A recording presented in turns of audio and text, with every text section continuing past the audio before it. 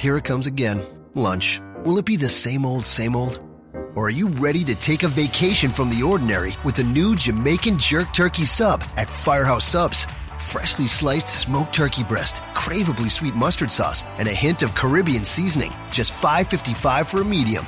Save time. Order the new Jamaican Jerk Turkey Sub on the Firehouse Subs app. Firehouse Subs. Enjoy more subs. Save more lives. Participating locations. Limited time only, plus tax. Prices may vary for delivery. This podcast is a member of the Voices of Wrestling Podcasting Network. Visit voicesofwrestling.com to hear the rest of our great podcasts, as well as show reviews, columns, opinions, and updates across the world of wrestling. Very, very, very, Mickey, Mickey, Mickey, Pishy, Pishy!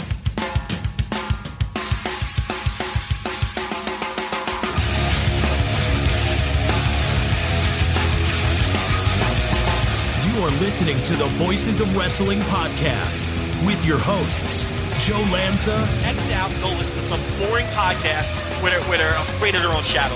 Okay? Don't listen to Joe Lanza, because Joe Lanza's not changing. And Rich Craich. Give me a name. Like who delivers this guy in a big spot? Joe, don't yell at me. I like him. In the big spot, who delivers better than this guy? Stop yelling at me. I agree. And we are back once again on the Voice of Wrestling Flagship podcast. I am Rich Craich. Alongside, as always, a very tired Joe Lanza. Joe, how's it going? Everybody calm down. Here is the Wrestle Kingdom preview show. Is it up yet? Is it up yet, Joe? I'm actually publishing it as I'm editing it as we're talking right now. I'm getting it as quickly as humanly possible up to the ethers and to the web. So don't worry.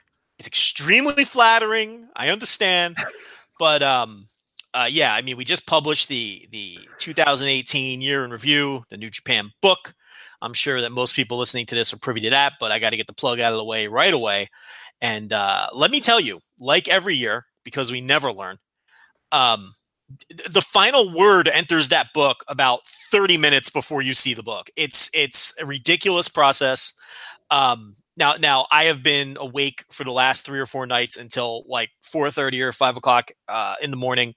My lovely bride TLB has no idea why she married me at this point. She's finally reconsidering it, Rich. I asked you when we started on the recording. I said, "Oh, you're still married?" Because I heard one of the kids in the background. It was it's tough. It's tough for the wives of Voices of Wrestling this time of year, but we'll make it through it. You're writing what? Until 5 a.m. Explain again. She has no concept or clue what's going on. I was in the car the other day. We had to meet somebody in downtown Chicago, and usually I'll drive or whatever, and Michelle's fine with it, whatever. It's not any man-woman thing. It's just like, she likes to fuck around on her phone, and I don't mind driving. I enjoy driving, but I was like, babe, you're gonna have to drive, and can I borrow your laptop? And I was like, we're stuck in traffic, and I'm bursting through a Kitamura bio, and I'm like, what? Yeah. She's like, this is the most ridiculous thing I've ever seen. We're going to like meet her friends for some classy dinner, and I'm like, so how do I explain what injury Kitamura had? What am I doing? What am I doing with my life? It's like you really self-reflect when it's 2:45 in the morning and you've got writer's block with your Toa Hanare bio. Right. And you start writing something and you delete it and you start writing something and you're like, I don't like that angle. And then no offense to Toa Hanare, who I think is an excellent wrestler, but then you have this epiphany and you're like, it's Toa Hanare, write anything. It's like, but no, I'll sit there and stew over it and write 400 words and decide they're not good enough and start over. And that's why I'm awake till 5:30 in the morning writing the book. And yes, I am very tired, but it's fine. My sleep pattern is completely destroyed, but that's fine too, because I got to stay up in a couple days and watch. It needs to be. It needs to be this week, so that's fine. You're on the right path then. Yeah, you got to watch this dopey show in 3 days. So, and this way I'll be awake for it because, well, like you, I don't even want to look at anything New Japan Pro Wrestling related until that fucking show comes on now, because you write the book and you get totally burnt out by it. This is a great ad for the book, by the way. I was going to say, voicewrestling.com/NJPW18 to download the book. We were putting it down mostly because we've spent every waking moment of our lives working on it. But for those of you who haven't, you'll probably enjoy it a lot. A lot of good stuff. as always in the book this year. We got essays from a bunch of people all across the internet, different bubbles as well, which I think was an important part about doing it in this year's book, because we can hear from the same 5 voices over and over and over again, but it was pretty cool to get a few new perspectives in there. In the essays section, we got amazing stats. Josh Engelman, who works for Daily Fantasy Sports, Awesemo.com, did some insane work in terms of stats. We got like fall differentials, which is really, really cool stuff in there. So yeah, a lot of great stats. As Joe mentioned, the profiles done by John Carroll, Andrew Rich, myself, and Joe. Detailed stuff on title histories, detailed stuff on championships, detailed stuff on tournaments, every review we've ever posted. You wrote under the radar matches. We got like other statistical analysis, like just a ton of absolute shit. There's so much in there for you. But voicewrestling.com/NJPW18. I'm glad it's over, but I'm always pretty proud when we do eventually release it, and we do hear the good praise for it as well. So Rich has requested that if you see any typo, no matter how big or small, forward it directly to email. And if you at the end of the show, I'm going to be giving out Rich's phone number. He wants a text message. Oh, for sure. Yes. Yeah, absolutely. Any misspelling, any typo, anything, because Rich wants nothing more than to get his nose back into that book over the next 3 days and correct every little mistake in the 300,000. How many words are in this thing? Right, so I got the exact numbers here. Let me. Oh God, where did it go? Oh, I had it and I lost it. It was somewhere around 297,000 words. Somewhere in that rate. Yeah, it was just under 300,000 if I remember correctly, and then something like 1.4 million characters in the book as well. So yeah, there's quite a lot of content in there. So yes, there is. And we should mention it is once again. I don't even know. I can't even hear at this point. I don't know if you mentioned it, but it is name your own price again. Suggested retail price $5.99. That's what it'll be for sale for on Amazon. But it is name your own price again. You can download it for free if you like. But please consider that the everyone who contributes to the book gets paid directly, a percentage based directly off the sales. So if you want to take care of everybody, not me and Rich, forget us. Don't worry about us. But if you want to make sure that everybody else gets taken care of, consider throwing a few bucks towards the book. But if you've never read it before and you want to check it out first, you want to download it for free, or you simply can't afford it, that's fine too. Just slap the download button with $0 in the box.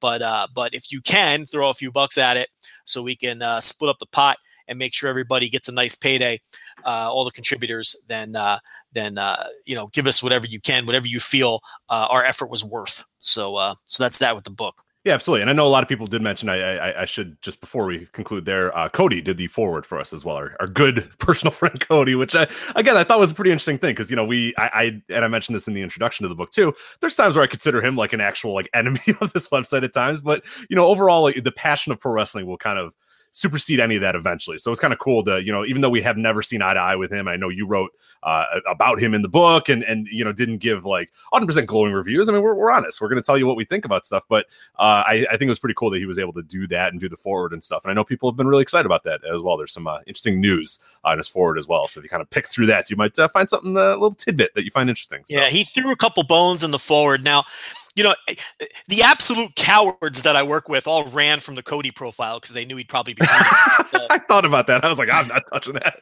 So I wrote the Cody profile, and then I read it back. And I said, you know what? This is probably way too positive now. But I don't know. I didn't have a ton of terrible. When I really looked at his New Japan run this year, it really wasn't all that bad. I mean, it really. I mean, he parachutes in for the big shows, right? If you kill him for not being there, that's one thing. But we don't know the deal. I mean, that's the thing that you can really, if you want to be real negative about Cody this year, is that he wasn't around all the time. But I can't kill the guy for that. I mean, that's Well, what was I supposed to bury? Like the Kota Ibushi match was fucking great. Yeah, and maybe the best match of his life. He had that 3-way in Australia that I think I wrote about that 3-way in Australia 19 different times in the book. A match that barely anybody saw, but it is on New Japan World. That match was fucking awesome. Yes, I watched it. I watched it after you did watch it, because I never saw it. I hadn't seen it before. So while I was working on the book, I was like, "Well, fuck, I better watch this." That fucking match rocked. I loved it. The 3-way, right? The one in Perth. Yeah. It was Cody, Will Ospreay, and Robbie Eagles, and they just fucking blew. And a super hot crowd. You can see why. Do you understand why I rave about that match 19 times in the book? I mean, just a tremendous match. So it's like, and the thing about the Cody Kenny Omega match in the Cow Palace, that match was divisive, but I didn't hate that match. I thought it was just I thought it was a pretty good plunder match. So when you really look at his year, believe me, I was trying to bury the guy, but I really couldn't find a lot of angles to bury him. And then I read the profile back and I was like, oh, people are going to think that I'm just fucking kissing his ass, but what can you do? I wrote an honest profile. I don't think it was an overly glowing profile, but I didn't really bury him either, but who knows? But like Rich said, I mean, we've had this ongoing feud with the guy. It's kind of a love-hate thing. I wouldn't say it's on the same scale as the Gabe Sapolsky thing, where he flat out wants to murder us at times, and then other times he's our best bud. It's just one of those things where that tells me, Rich, that we're always honest. Yeah, right. You know what I mean? That tells me that we're always honest, where sometimes these guys, don't even, they want to give a shit. Other times, that must mean we're doing this properly. But yeah, I mean, Rich reached out to him right forward. He agreed instantly. Look, he understands the game too. It's a lot of that early stuff. It was kind of hard to get a read on Cody, whether he was like working when it came to the bullshit with us or whether he was genuinely upset. I think it was a little bit of both.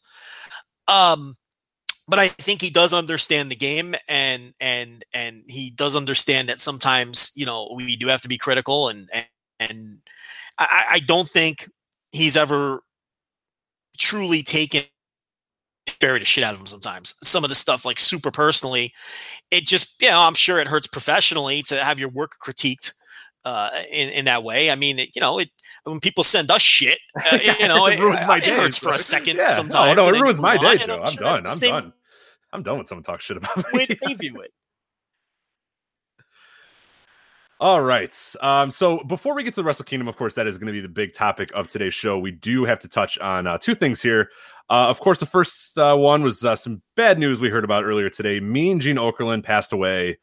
Joe, we've talked a lot about Mean Gene on our Patreon side when we were discussing the Wrestling Observer Hall of Fame and just his background and all he was kind of worth and all that sort of stuff. But what were your thoughts when you heard about the passing of Mean Gene? And everybody knows. I mean, this is not like sometimes we have to come on here and be like, hey, here's what this guy did, and here's like a run that you should go watch. I'm like, everybody gets Mean Gene, right? Nobody doesn't quite understand the impact or the importance of Mean Gene Okerlund, right? Like that, he's pretty universal. Like everyone knows he's the best at what he did, and he was incredible at doing it for decades. Yeah, I don't have anything else to add. He was the best at what he did. That's just it. There's no need to expand. I was a Hall of Fame voter for Gene Okerlund until he finally got in. Everyone's familiar with his WWF stuff with Hulk Hogan, and everyone's familiar, with his WCW stuff, shilling for the hotline and all that. And really what might predate some of our listeners is the AWA stuff, which, was arguably his best work.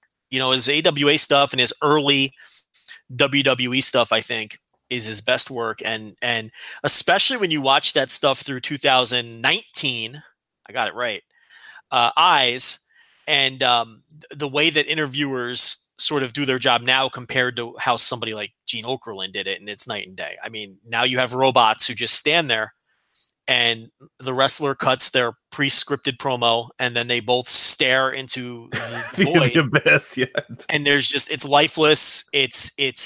There's no skill whatsoever. There's no such thing as being good or bad at that job anymore. You just exist. They're hiring you on looks and things like that, and there's really zero skill involved. And it's really not even the fault of the performers. They have no room to be good or bad at that job. You follow a very strict protocol, and that's that. And then you go back and watch Gene Okerlund and the way he would react with his mannerisms and facial expressions, and the best stuff that he did, other than it weren't even words. It was just the way he moved his body, the facial expressions he would make when wrestlers said that, to help them emphasize their points and get themselves over and get their opponents over. Yeah, I always like the Mean Gene, like where he put his finger over his mouth and kind of like grab his chin, like I'm listening, I'm listening, but I don't know. And you knew he was about to question, I don't know about that logic there. I don't quite buy that. He's telling the viewer, this heel's full of shit. Yeah, really? Are you sure about that? Yeah, I love that. And the other thing he would do sometimes is especially in the WWE day, the early WWE days when they would do the local promos. And it'd be a guy who wasn't a particularly smooth promo and he was losing his way. Mean Gene had a way to either get those guys back on track by, taking the mic from them and saying something to get them back on track, with their thought process. Or if it was an absolute train wreck, he would just lean into it and make sure it was just the worst train wreck possible. So it was entertaining on some level. So he was really great at that too. He wasn't just holding a microphone and letting a wrestler talk. He was listening and reacting, and he was an active part of the promo and was a helpful part in helping the promo do its intended job, which is to get the wrestler over, get the opponent over, and to sell tickets. And lastly, before we move on, for people that were talking about the AWA stuff, if they haven't seen it, what made him that much better, you think, in AWA than in WWE or even in WCW? And you mentioned like the early parts of WWE was a little bit different than obviously the later years, but what was so important about him in AWA for people that may not have ever seen that or are going to seek it out now if they have the ability to? Well, I don't think he was drastically different. I think it's probably just a matter of less oversight and less hands-on from his bosses in AWA than he had. It's the same thing 30 years ago as it is today. Vince McMahon's a very hands-on guy who wants things done his way. I'm not saying – look, his work was great in WWF too, especially early on. Yeah. And I guess that explanation would make sense because he came into the WWF in what, 84 or something like 84, 85? 84, yeah. Yeah, so it's like, Mean Gene in 84, 85 is very different than Mean Gene in, 1990 WWF because Vince McMahon was very different. He was more hands-on as the years passed and more controlling over every little bit to where, and that has continued today. So, I think that might have something to do with it, but it's not like he did some drastically different job in AWA to WWF. I just think he was more produced as the years moved along.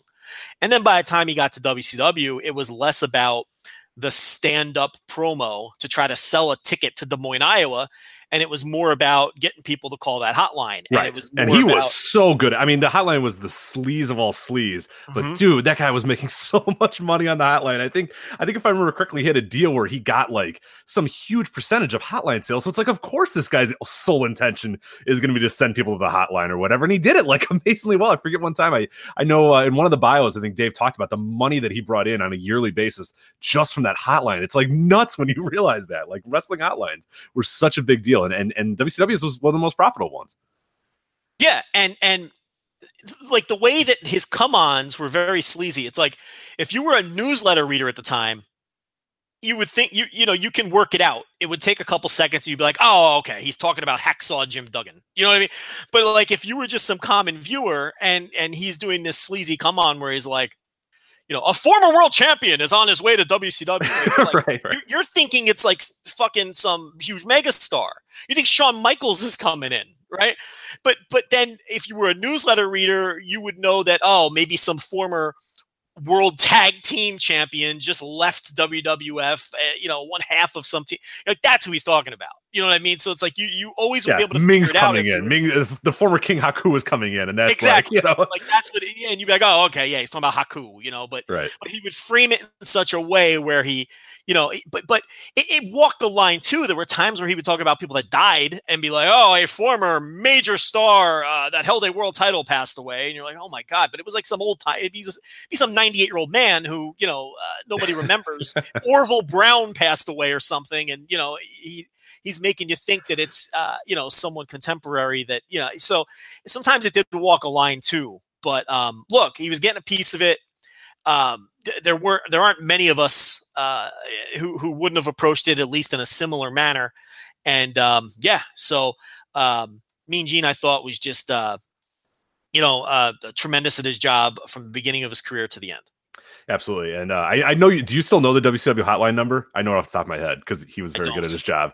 1-900-909-9900. Come on. How do you not? Lee Marshall's good at that too later. he did a good job of Tony the Tiger. Too. Yeah. I don't know the WWE. I don't remember the WWF hotline number, but I do remember the Mean Gene one because he was good at it. Like you said, it's like a former champion backstage at Nitro. Find out now. 1-900-909. And I was like, oh shit. Let's find out what that is. And yeah, did you ever call in the hotlines? I would do the listen for like I knew when the minute was going to come. because I'm not paying for the minute. I'm just Right. getting in there. No, I mean, 55 Craig, seconds in, you're like, I can totally see you as a 13-year-old holding a fucking stopwatch and hanging up at 59 seconds. I'm like, here we go. Here's the news, and it never came. Yeah.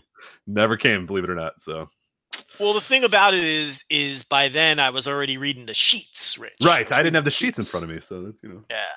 So no, I don't think I ever called the WCW hotline. Lee Marshall, also dead. Right. Oh yeah, that's right. I forgot about that. That was a few years ago, correct? Yeah, he died a couple of years ago. The original Tony the Tiger, Lee Marshall. All right. They're great, right? Is that the line? They're great. I think he delivered it with more enthusiasm than that, but that was they're great. Eat Frost Tony the Tiger line. They're all right. They're fine. They're adequate. Right. All right, so that is me and Gene. Unfortunately, a little bit abbreviated there, but yeah, as I said, there's not much more to say. He's incredible at his job, and he'll definitely be missed. Before we get to Wrestle Kingdom as well, we do need to touch on the big news, I would say, of the early week. All Elite Wrestling, Joe. We had mentioned it a couple weeks back when we knew about the trademarks. We had kind of, I think we were pretty clear with people that everything that we had been hearing and everything that we were kind of reading and all the tea leaves or whatnot was that this thing was happening. There was some question about who it was happening with or when it would be happening, but everything felt like this was going to happen. And the announcement was, of course, made fucking New Year's Day, right? New Year's Eve, 12 a.m. or whatever, but it's official. All Elite Wrestling is happening. Cody is officially there. I think earlier today, the Bucks signed their contract. Hangman Page signed their contract. A few other people as well. I know Britt Baker, as we were recording this, just got announced that she has signed a contract with them as well. But Joe, overall thoughts, All Elite Wrestling, it is happening, and what's it going to do, and what's it going to do to the industry? I mean, you're seeing ripple effects already. I don't think that you see this mad scramble for talent by MLW and Ring of Honor and WWE and Impact and all of these places, WWN, without All Elite, coming in and scaring the shit out of everybody. I think it impacted WWE's last big signing class, which reports this month. I think it affected WWE continuing never to cut any. I think that this is going to have ripple effects all the way to Japan because we have to see which side of the aisle New Japan decides to side with. They've had a business relationship with Ring of Honor for a long time. Obviously, All Elite Wrestling is going to want to have a business relationship with New Japan. I don't care what anybody in the elite says publicly or otherwise. They all want to continue working in New Japan. They do. I've been saying for months and months and months that the elite WWE, I stood by that.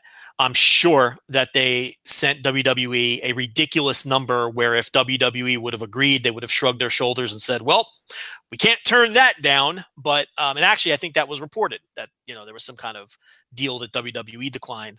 But aside from that, I didn't think they were ever going to go. I thought there was too much money to be left on the table outside of WWE. WWE is always going to be there. When the elite cools off or if this thing that they're doing falls apart or whatever the case, they could always go to WWE. That's not going anywhere. There was always too much money still on the once All In sold 11,000 tickets, those guys weren't going to WWE unless they were blown away. I mean, that's all there is to it because you're going to, at minimum, do All In too, which was also announced, by the way. Double or Nothing, I believe they're calling it. Double or Nothing, yeah, correct. But you've got those ripple effects now, and we'll see what side of the aisle New Japan falls on. Ring of Honor and the Elite were all, it was this amicable parting of ways and giving everybody hugs and kisses, but, they're direct competitors now. So I can totally see Ring of Honor and All Elite really angling against each other to see who's going to, be the American business partner moving forward for New Japan, which is a key thing. And I would think with the talent that All Elite has compared to the talent that Ring of Honor has, I think there's a very real possibility that New Japan sides with All Elite. Now, Ring of Honor has the advantage of the built-in business relationship, and New Japan knows what they're dealing with Ring of Honor. But I guess it's all going to depend on what's important to New Japan. Is the talent that could be offered from a given promotion the most important thing, Are, the potential business tentacles in the United States more important? The stability of a company that's existed for a number of years and is owned by a multi-billion-dollar corporation compared to a new company that has, no history and no track record of stability. So all of those things are going to come into play. The point here is this already has had far-reaching business implications, and they have like 4 wrestlers under contract and no plans to even run a show yet. So, and they haven't even announced an outlet for distribution. We know that they're talking to several television networks. The big rumor going on is maybe they'll just bypass television and hook up with, one of these new streaming services, whether it's the thing that Bleacher Report has cooking. Yeah, the Bleacher Report Live or whatever. And Bleacher Report, by the way, is owned by Turner Sports too. So that's a pretty big deal. They're not just like a, fly-by-night thing. That's Turner Sports backed. So that's a pretty big deal. Which I suspect, and I don't know anything, I suspect that's where the TNT rumors got started. I think so too. Yeah, TNT is a weird spot for them. Maybe TBS, but I feel like if there was going to be any property that they would want to send people to, it's probably that BR Live or whatever. I think that's what they call it, BR Live, because that's more of the sports property of TNT. Other than, obviously TNT has NBA and they'll still show that, but for the most part, otherwise they kind of stay out of it. Yeah, your Saturday night baseball, your Sunday afternoon baseball or whatever on TBS. But for the most part, they kind of steer clear of sports. And I would assume that if they were going to bring on another sports property, it would probably be for that BR Live, which is, gets a decent amount of traction. But I think they would, if they can get a big time wrestling company or a big time something live to go on there, I think they would definitely prefer that. Yeah. So I suspect that somebody heard Turner thrown out there and just assumed that meant the television side. Right. I think that's how that rumor got started. Again, I know nothing. We know way less than people think. No, I know. Everyone's like, and I'm like, dude, I know what you know, man. Like, I know what you know. I hear the same. We've been reading the tea leaves. I think that's what I mentioned earlier is when we talked about this many in November, the idea that, people were talking about the trademarks were filed. And we kind of said, okay, well, if trademarks are filed, there you go. And it was Tony Khan and Shad Khan at that point too. And we kind of talked about them both. And Tony Khan, it was mentioned in the Observer as being, Wrestling Observer subscriber for years. So we're like, hey, this guy knows what he's doing or whatnot. And then everything else, we've basically just been kind of following along. You can kind of look at people going nuts, people getting signed, Walter getting the deal that he got, and we were like, all right, well, I think we flat out said that 4 or 5 weeks ago, that when we were talking about all these contracts, that now for a fact this all elite thing is happening, because Absolutely. The reason this is all happening is because everyone's freaking out. If everyone starts signing and going nuts and WWE starts doing this and doing this and doing that, something's happening. I don't know what's happening, but something is happening. We knew that something was happening. Yeah, and it's like we're hearing the same circular rumors that everybody else is hearing. I don't know anything nobody else knows. It's ain't nothing verifiable anyway. I mean, we've seen some names of indie wrestlers who have supposedly signed. You want me to come on this show and start rattling off those names? We don't know that that's true. Right? I can't do that. That's not Joe Lanza and Rich Craich, hoarding information and playing the we know something you don't know game. I can't. That's pretty irresponsible. That could hurt someone's career. If I just throw out someone's name who has a contract with someone else that hasn't expired yet, and I'm not messing with that shit. Okay, I'm not getting sued by insert indie wrestler here because I killed his contract. But I mean, so I've seen a couple of the names that they're bringing in, and they all make sense. I mean, our listeners are smart.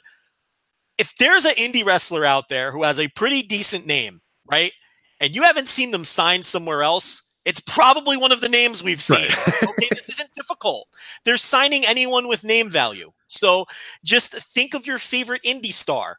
He's not signed. They've probably signed him or are going to sign him. Right. It's not like, this isn't, they're not being there's no room to be selective here. There's not a gigantic pool of talent.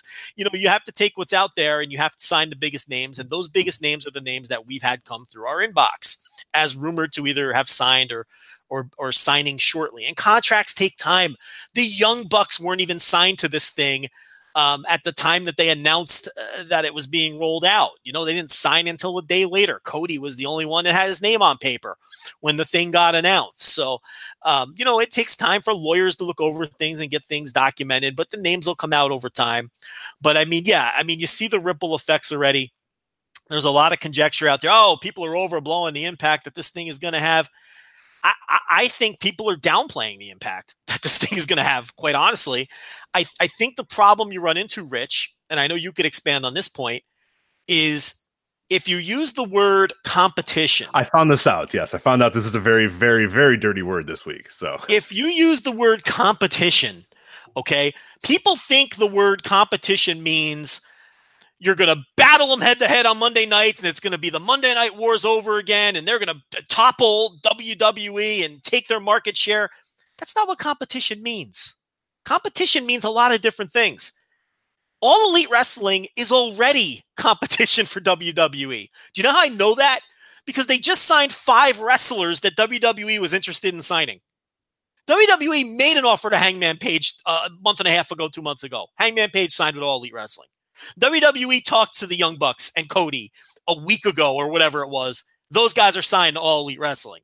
Okay, so it's like, competition, when we say that they're competition for WWE, of course we don't think that they're competing on the same level playing field yet. That's not what that means, you dopes. What it means is that they're competition in a million other ways, for talent primarily, for whatever part of market share that they can manage to steal, which again, it's not going to be 50% or 80% of it, but they're looking to take a small piece of that pie of the market share. They're competition already. MLW's competition, Ring of Honor's competition, Impact is competition. It doesn't mean that they're all varying degrees of competition. It doesn't mean that they're serious competition. Right. Being a player in the marketplace is means that you're competition. But people see the word competition. Yeah, and think that they're going on live on Monday night on TNT and they're going to beat them in the ratings. Right. And like, no, that's not at all what we're saying. But not what we're saying at all. So it's that kind of drives you nuts. And I think, I've seen more people downplaying the impact of All Elite Wrestling than I've seen people going crazy with on the other side of it, with how successful they're going to. I don't see anyone saying, "Oh, they're going to go out there and crush WWE." Oh, they're going to fucking. No one's saying that. What I'm seeing is, oh, they're just going to be another insignificant promotion. It's going to be Flow Slam all over again. It's going to be global. I saw some guy drop the Global Force Wrestling. Now there are some very distinct differences between this and Global Force Wrestling. I'll let you finish your point, but I'll put a pin in that right there. But yeah, go ahead. Yeah, I mean, well, that's the point I was going to make. It's like those are the people who are way off the reservation here. Okay, the people who are severely downplaying. Oh, who's going to go jump to? Oh, they're going to get Ty Dillinger. Big deal. You're really missing the big picture if you're not understanding, first of all, the person who is behind this thing. Okay, we still have people dropping in our mentions saying, "Well, the Young Bucks and Cody Rhodes, they can't pay for wrestlers with their T-shirt money." They're right. Correct. Absolutely correct. Yeah, YouTube, you do not make enough money on YouTube to fund an entire touring wrestling brand. Correct. Correct, sir. Indeed. Thank you for Meltzer-splaining me that key information. Thank you. They're just clueless. The Khan family. And look, here's the big thing. How much are they willing to invest in it? Now, I saw a number thrown around. The initial investment from Tony Khan is going to be $100 million. Now, what does that tell me? Number one, if that's true. Okay. If that's true, what does that tell me? Tony Khan's personal, he's worth, I believe I read $3.5 million himself, independent of his family. Correct. So if there's is that correct? Is that a number you saw? I think that's, yeah, I saw that one as well. It's hard to get like exact numbers when you look at these net worths or whatever. So we're kind of in ranges, but I saw somewhere 3 to 4, somewhere in that range, 3 to 4 million was the range. So let's give him 5. So yeah. Tony Khan is worth $5 million for the sake of this argument. Okay, we know his father is worth multiples of billions, like $7 billion or something like that. So yeah, a little bit more. His father is legitimately one of the richest people on earth. I mean, that's not hyperbole. He is. Okay, so that's the kind of money we're talking about. He can buy and sell Vince McMahon. Okay, now here's the difference. Vince McMahon will go broke. Okay, defending his wrestling product. That is his business. The Khans have money all over the place, so it's not completely analogous. But if Khan wanted to, he's a different kind of wealthy than Vince McMahon, who's a billionaire sometimes, depending how much the stock is worth. This guy has hundreds of billions of dollars. Doesn't he have hundreds of billions of dollars? Or am I going crazy? Yeah, I think the last I saw for his net worth was, $6.3 billion was the updated. Yeah, okay, so yeah, I am out of my mind. Nobody has hundreds of billions. He's not an oil baron from Kuwait, but he's he's got $6.3 billion. So at minimum, he's like 5 or 6 times more wealthy than Vince McMahon. Yeah, 65th. He was 65th on the Forbes 400. So that's richest Americans. richest American in the world. Yeah, 217th wealthiest person in the world. So in the globe. Okay, so listen, but my point here is, let me circle back to Tony Khan. Tony Khan personally is worth $5 million. Now, if Tony Khan had a bad night at the blackjack table, I'm sure his daddy would shuffle him a few more million. So, but my point here, he's worth $5 million. He's the one who's fronting this thing. So if the 100 million number is correct, Rich, that answers a lot of questions as to whether it's the Khan family getting involved in this thing or just specifically Tony Khan. Tony Khan cannot afford to put $100 million into this. Okay. So if that number is true, that answers that question. And that was a legitimate question, because it's one thing to have billionaires involved in this. It's another thing. Look, Panda Energy, the Carter family, they clearly weren't pumping as much money into TNA at any point that they could have if they gave more of a shit about it than giving Dixie something to do. So there's always that factor, and those were legitimate concerns from people or legitimate questions. How much are the Khans really in? If it's 100 million, it's not just Tony Khan. But Tony Khan, here's the other thing. We're talking about a person who understands wrestling because he's been a newsletter reader since he was a teenager. He's a huge wrestling fan. He was a message board poster. That's how much of a wrestling fan. He was a message board poster on very niche wrestling boards, by the way. Right. Ones that you've heard of. So he's basically just you and I with, a few extra zeros on his savings account. Yes. Yeah. A lot of extra zeros. Billionaire. Right. Correct. So he's someone who you would think would understand the perils of what has come before him and what not to do. And he's got smart people like the Bucks and Cody who make calculated decisions, who obviously are going to be very close to him in this process, making decisions too.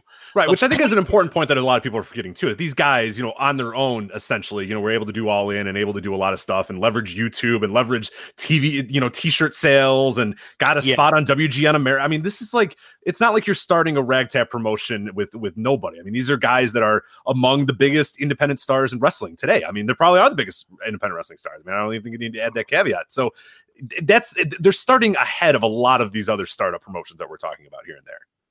Yeah, and it's just not analogous, especially if the money is real that they're willing to pump into it, and by all accounts, it is. Look at it this way: Tony Khan could have started up a wrestling promotion anytime he wanted to. Why did he wait till now? It's the right time with the right people. So I am not predicting success. And I have yet to predict success. All the people coming at me on Twitter, coming at you on Twitter. When have we predicted success for this? I don't know. I have no idea what the next step is going to be for All Elite, but I think they're starting a lot way far ahead of Global Force and Flow Slam and even TNA when it started. I mean, people were bringing up TNA. TNA went like nearly bankrupt weeks into their existence. Global Force was nothing, weeks and months into their existence. Flow Slam was a disaster months in. I mean, these are horrible examples if you're using this. None of these companies were founded by millionaires/billionaires with connections to wrestling, and this isn't like a bunch of ex-wrestlers getting their money together. If it was just, if there was no Tony Khan and no Shad Khan, I would absolutely 100% be with you being like, I don't know, man, this is going to be a tough go of it. Like, I don't know if YouTube ads are going to be enough and all this sort of stuff. But we're talking about real backing. We're talking about smart backing too. This isn't just, hey, Tony, give us a check. All right, thanks. And then it's the check's going to a bunch of idiots that don't know what they're doing. I think these guys know what they're doing in terms of Cody, the Bucks, and I think Tony knows what he's doing. And the big thing for me too is that we're not seeing Shad's name in there. Shad is the big thing, as you mentioned. He is the biggest part of this. He was listed amongst the trademarks. That he was also getting the trademarks. He's listed as a co-owner. I mean, that's a big deal. If he didn't want to be involved in this, which he has all rights not to be involved in this whatsoever, right. He can say, Tony, you want your own little fucking vanity project? Knock yourself out. The Dixie Carter thing. Hey, Dixie, you want to? Okay, go over there, Dixie. Go, stop bothering us. The Bob Carter saying, I got all this. Go over there, have fun with this little toy. Go enjoy it. But we're not seeing that. We're seeing Shad Khan named a lot of these times. Not that he's going to be a day-to-day operations guy, but you said right there that $100 million figure, whether that's to be believed or not. I think it's to be believed or not is that his name is being referenced a lot in this. So that gives me a little bit more confidence, because even if Tony blew through, as you said, all 10 million or all whatever million he's worth in a minute, he's got the backing of a multi 6-time billionaire father behind him who I think would probably front a little bit. So but even that, like I'm confident that that's not what's going to happen, because I think there's enough smart people in the room, more so than the Jarretts deciding that we're going to do weekly pay-per-views, or Flow Slam deciding, hey, we're going to sign everybody in the world, and then realizing, oh wait, we can't sign anybody in the world. Okay, now what do we have left with this site? And it's absolutely nothing. Or Global Force Wrestling, which was again the Jarretts pulling their money together and just kind of figuring out something from there. So I think there's a lot, yeah, you can bring up other wrestling startups, but I think it's a bad analogy, because this one is different than the rest of those. It is different. And we're seeing the reactions are different too. Nobody reacted when Global Force. What did WWE do when Global Force was founded? Nothing, because they knew it was a joke. TNA, they maybe a little bit, but even then, it wasn't really until TNA started going on Spike and even going on Monday that you saw WWE give any sort of care to TNA. They didn't give a shit about it, because they knew it was going to fail from day one, and we knew they knew Flow Slam was going to fail, and they knew all that, and they were a part of Flow Slam in terms of funding it and whatnot. So there's it's just different. This is a lot different. So just to use a lazy TNA again, that's just you're missing the boat. You're missing the bigger picture with that. You just don't have. You may just be ignorant to the information, or it's just. I think it's so ingrained in people that WWE is just, because we have adults who don't remember competition. We have adults who don't remember that, who are fans. So it's just ingrained into a lot of people that it's just they're so far ahead of the game, and no one will ever seriously compete with them. And I don't know that this entity will, but I think that this entity has a chance to at least gain legitimate market share. WWE might be so far ahead at this point that it may take decades for someone to legitimately compete. With that said, we know how quickly things change in wrestling and how things can turn. It really only takes one television executive to change the course of wrestling history. We've learned that. If you've looked at history, that's all it takes. It takes one executive making one decision to put someone on the air and pump $500 million into them, or take someone off the air in the case of WCW and end them instantly. I mean, we've seen it. So while I say it may take years and years and years for someone to compete, it really just takes the stroke of a pen to change the course of history in pro wrestling. And we've seen that over and over and over. So listen, I am, this one is different. Just because of various factors that we've already discussed. We're seeing the ripple effects already. If you don't think they're thinking about this at WWE, you're out of your mind. You can laugh that off if you want, but they're well aware of the people involved, the talent involved. And the thing about All Elite is they will have the means to compete for any piece of talent in the world. But the question is, will they be willing to? Now, if they're willing to, they will be able to outbid potentially WWE for any piece of talent that comes up. And that is great news for the wrestlers. And there's really hasn't been a promotion in a long time that's been, I mean, there's been wrestlers who have chosen other promotions over WWE. It's rarely because they got more money, unless WWE didn't value the talent. Talent that chooses to work elsewhere than WWE is usually a lifestyle thing, or a change of scenery thing, like with Juice Robinson. He needed a change of scenery to reinvigorate his career. Someone like Davey Richards decided he liked the lifestyle of Impact Wrestling better. Right. You can go down the list. Go do his day job. Go down the list of because he wanted to do other things with his life. But you can go right down the list. It's very rarely been someone simply got more money. That hasn't been the case for a long time. That changes today too. Now we're going to see scenarios where wrestlers are going to make decisions based on the size of the offer they're getting. And again, just look at the Bucks and Cody. They put a number on the table with WWE that they didn't get, or WWE put a number on the table, whichever version of the story you want to believe. It doesn't matter for my larger point. My point is they clearly got a deal they preferred from Khan. So right there, we're seeing the effects of it right off the bat. Right. You're seeing it before your eyes. We just saw WWE lose out on 5 huge pieces of talent.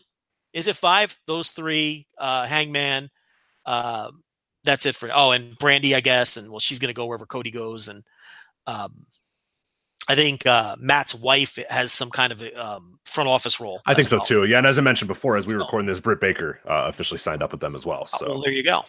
So, and that's someone whose husband works for WWE. Are they married? I don't know if they're married. Definitely a long time relationship between Adam Cole and it's Britt Baker. I don't know if they're married or not. I don't want to say for sure. So yeah, I don't know if they're married either, but it's a public relationship that they advertise. So it's not like we're, exposing their private lives here. But yeah, they're a real player with real skin in the game. And when we say they should be taken seriously, or when we say that they're competition, we're not saying that they're going to overtake WWE in 6 months. That's basically what I'm trying to get at here. So, I don't know. Rich, last point. Last point I'll make on it. And we've touched on this again for weeks and weeks and weeks, but like any wrestling fan in the world, even if you don't like these guys, if you think they're turds, and I get it. I get how you would think these guys are turds. Even if you think that, you should be excited and ecstatic for this because it is good for wrestlers and it's great for wrestling fans.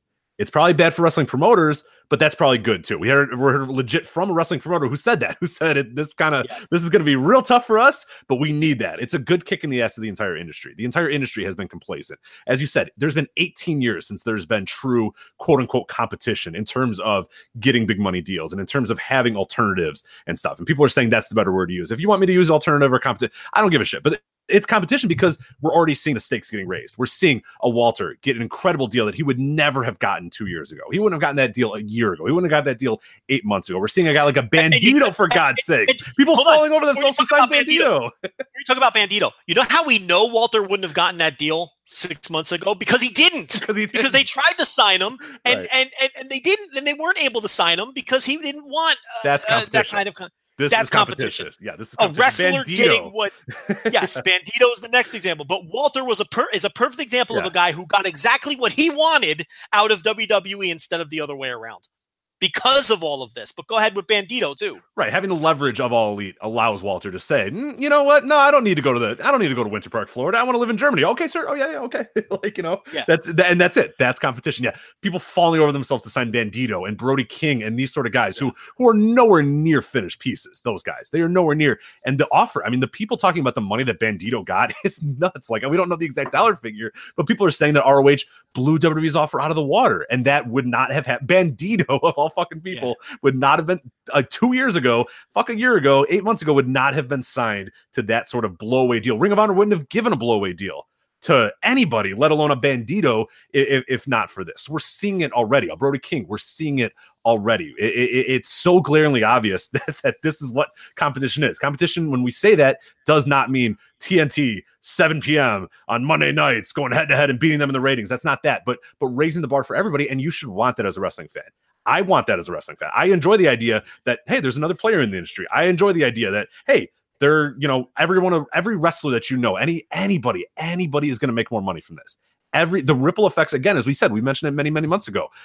Heath Slater now has more leverage than he did 6 months ago, even though it might not mean anything. A Mojo Rawley has more leverage than ever. It might not mean anything, and it's Mojo Rawley, and who cares? But still, there's that little it's that extra player in the industry, that extra competition. We saw it when MLW kind of stepped the game up a little bit and changed it a bit. They outbid for Pentagon and Phoenix, and that's good. I mean, yeah, it's going to maybe be bad in some cases because there's a lot of fragmentation and all this sort of stuff, but it's going to raise the bar for everybody. Competition does that, and I'm excited about it coming back in wrestling because it has been 18 years since we've seen true, legit competition in North America, and I'm excited to see what the next step is. But yeah, it's not none of us are predicting doom and gloom and that you should sell your stocks and WWE is going to die tomorrow, but the idea that these guys aren't players in the industry and that this isn't a big deal is just ludicrous. It's just absolutely ludicrous.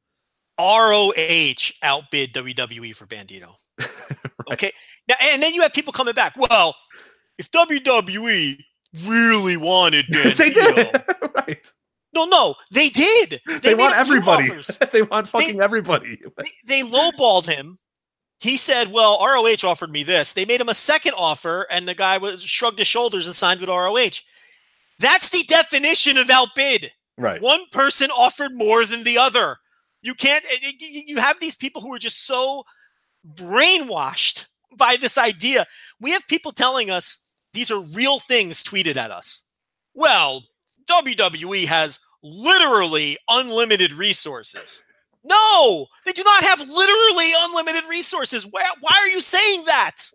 That's not true. They do not have literally and technically, All Elite has more resources. Right. I was gonna say they literally have more resources. They don't, like, people have this idea because we just haven't seen this in so long. Well, because WWE has beaten the fuck out of every other wrestling promotion, and rightfully so, because most other wrestling promotions are ragtag. A bunch of dudes put their money together. One money mark puts their money together and books a bunch of shit, and they have stupid people running. I mean, that's pro wrestling 101, and that's why they've been able to beat up and destroy everybody. They were able to do it in the 80s because they were smarter and more, and better than anybody at that business of wrestling and understanding how to kind of take people down. And they've been able to do that time and time and time again, and that people have sort of decided that, well, every wrestling company sucks and is run by idiots. Well, no, not everyone sucks and runs by idiots. This one is not run by idiots. It might suck. I have no idea. But as far as we know right now, it's not run by idiots. And it's not run by morons. And it has a way more backing than any promotion has had since WCW, really. I mean, there's not even close. I mean, putting it in the category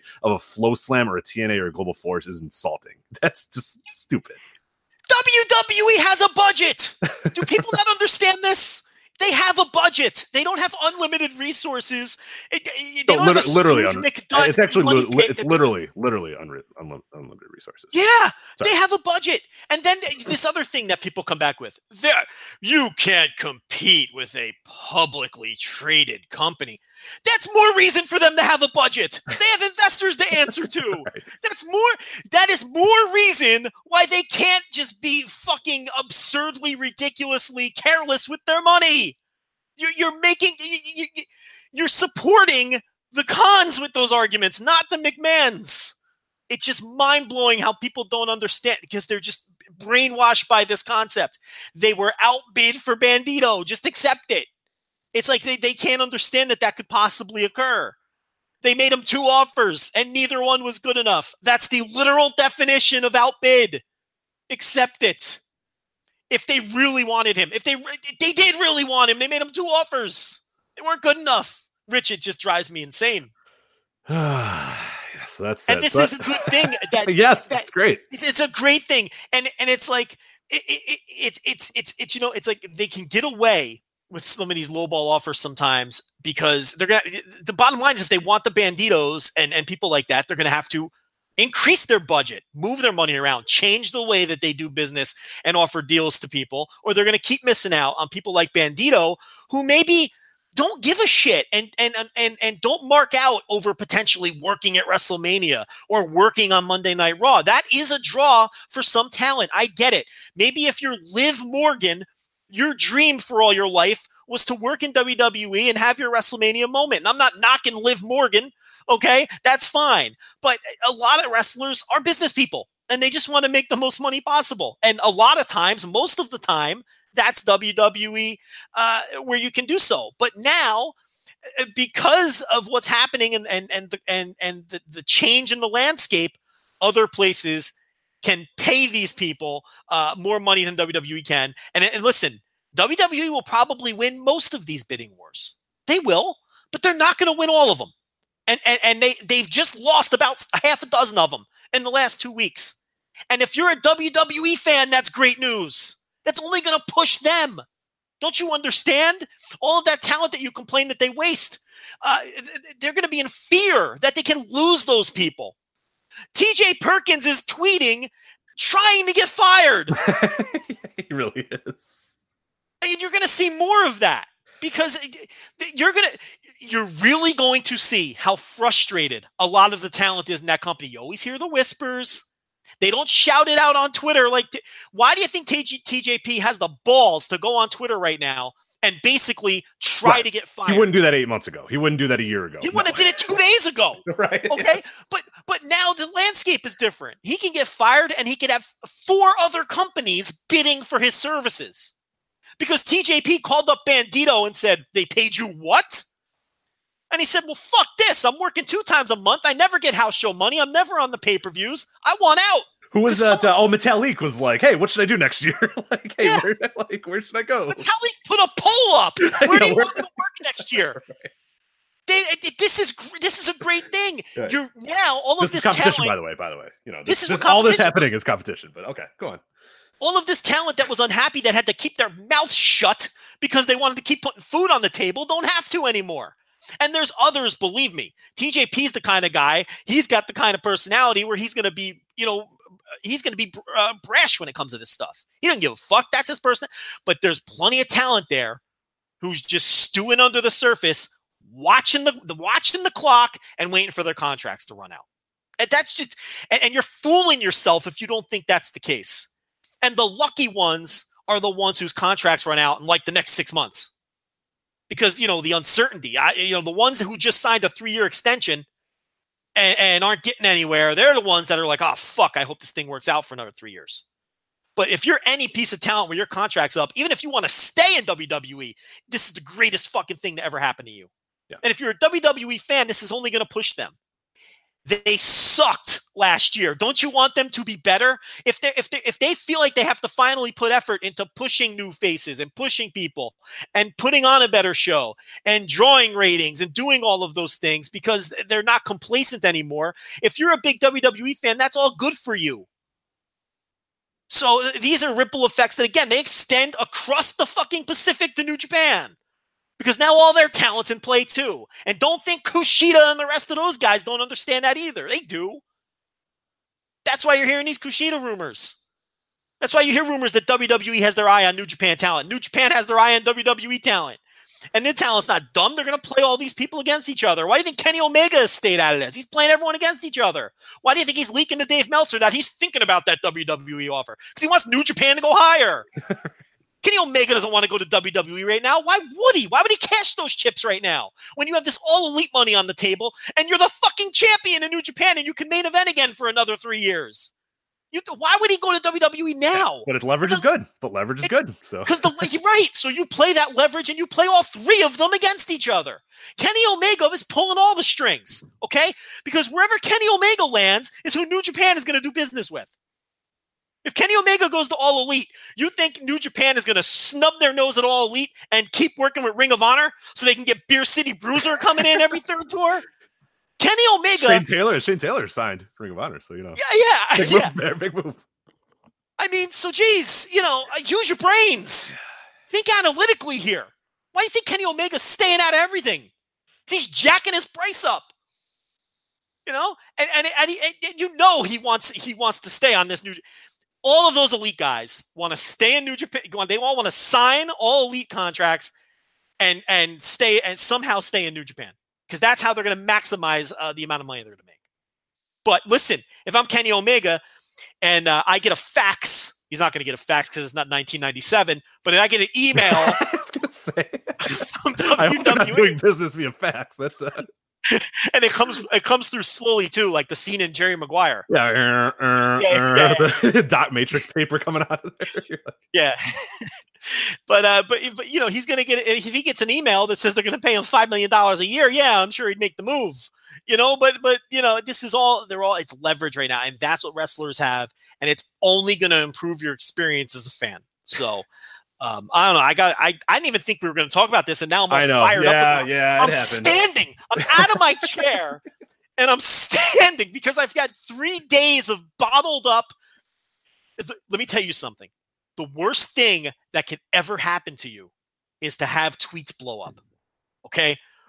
I randomly was tweeting out the information the other night as it was becoming available. I was listening to Observer Radio and all that after the Being the Elite announcement. I was just tweeting out the information for our followers.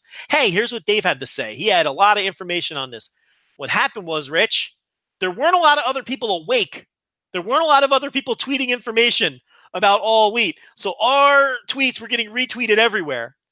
And for Rich, please describe our fucking notifications over the past dumpster fire. There's some good stuff. There's some good, but there's also a lot of fire too.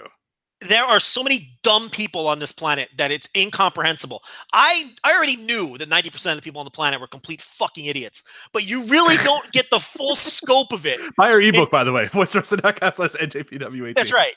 you don't really get the full scope of how stupid people are until you have a tweet blow up, and then they continue to have these conversations with each other while we're still tagged in 3 days after we've stopped responding to them or not responded to them at all. That's my favorite thing is the people arguing with each other, and I'm just like, oh my god! Every time my phone buzzes, I'm like, stop. And not only that, people arguing with each other, and all three of them are complete idiots. Like no one's making a good point. Like please.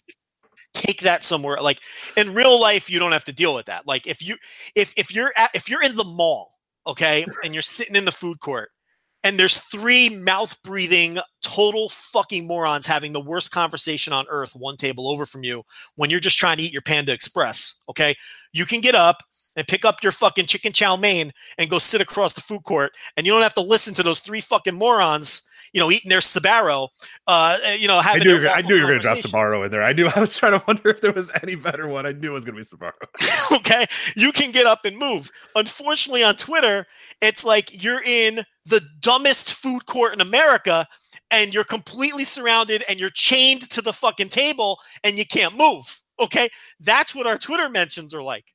So there's no fucking escape.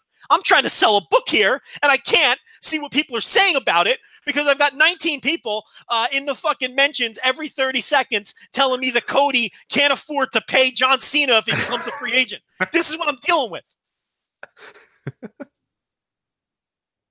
It's been a long few days, folks. There we go. But that is All Elite Wrestling.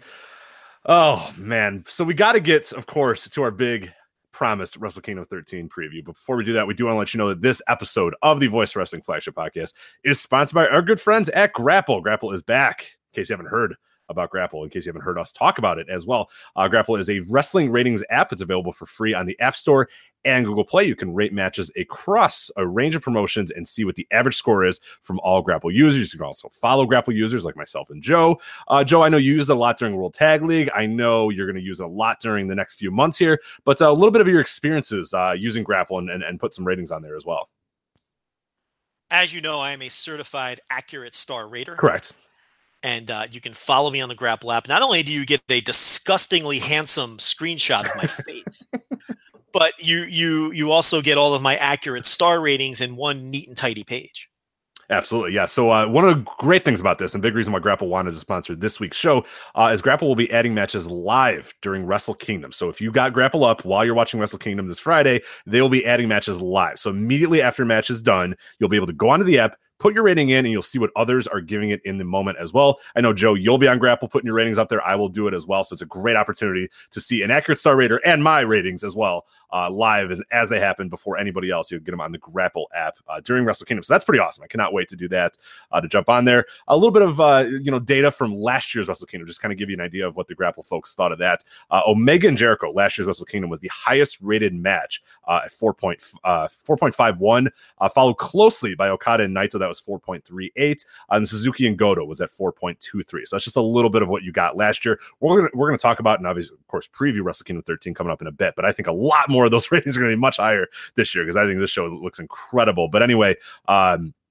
of course, thank you to the Voice Wrestling listeners always for downloading Grapple. They've gotten a bunch of great support from Voice Wrestling listeners. They know when we do one of these ads and we talk about it and they get a bunch of downloads, they know that it's because of you guys. So it's really cool that you're on there. So definitely want to make sure that you download Grapple. All you have to do is search GRAPPL on the App Store and Google Play. You can download it again for free. Also, you can follow them on Twitter at Grapple App. That's GRAPPLAPP on Twitter. Anything you notice about the site, I know they're great about that. If you notice something that's a little weird, if you have a request about something, hey, why don't you add this? Why don't you do this? Why don't you do that? They're very open to any sort of suggestions that you have. So definitely got to get at them on Twitter. And I know in 2019 they're adding a bunch of different promotions and a bunch of different shows, past and present as well. And I think that's a cool thing about it too, is you can go historically and do some ratings as well. So anyway, again, live during Wrestle Kingdom, Grapple will be updating matches, so you don't have to wait a day or two to put your ratings. You can just refresh.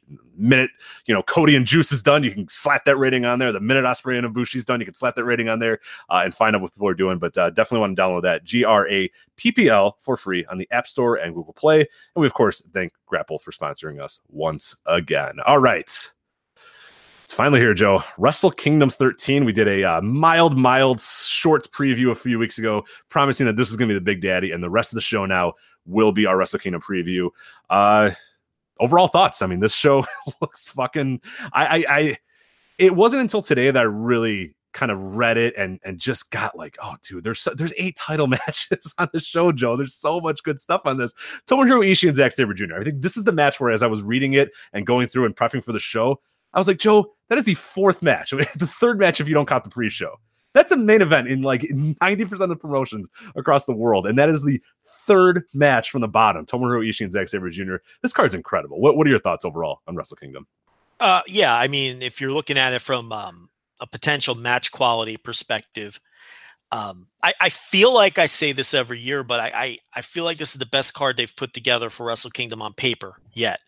And when you push the gauntlet off of the main show and you push the Rambo off altogether, and you just have 9 matches that, and at least, I don't know, 7 or 8 of them have a very high floor, and all of them, I think, have a relatively high ceiling at minimum. This is just an incredible card that has the potential to be an all-timer. Now, the recent Wrestle Kingdoms, for the most part, have all been all-timers, largely carried by we talk about it every year. These Wrestle Kingdoms, they're chugging along. They're okay for the first 3 or 4 matches. The people who are hate watching are destroying the show and ripping it apart and saying how awful it is. And then, like clockwork, every year, the final 4-match stretch is like the greatest fucking thing you've ever seen. And you have that potential again this year. But the difference with this card is the first half has a chance to have 2 or 3 matches. Now, look, they're not all going to land. That's unrealistic. And we talked about it briefly a few weeks ago. The ones that don't get as much time, or the ones where, look, a couple of these matches are going to be, duds. Not duds in the sense that they're less than 1 star, but they're just not going to, they're not going to top out where they could.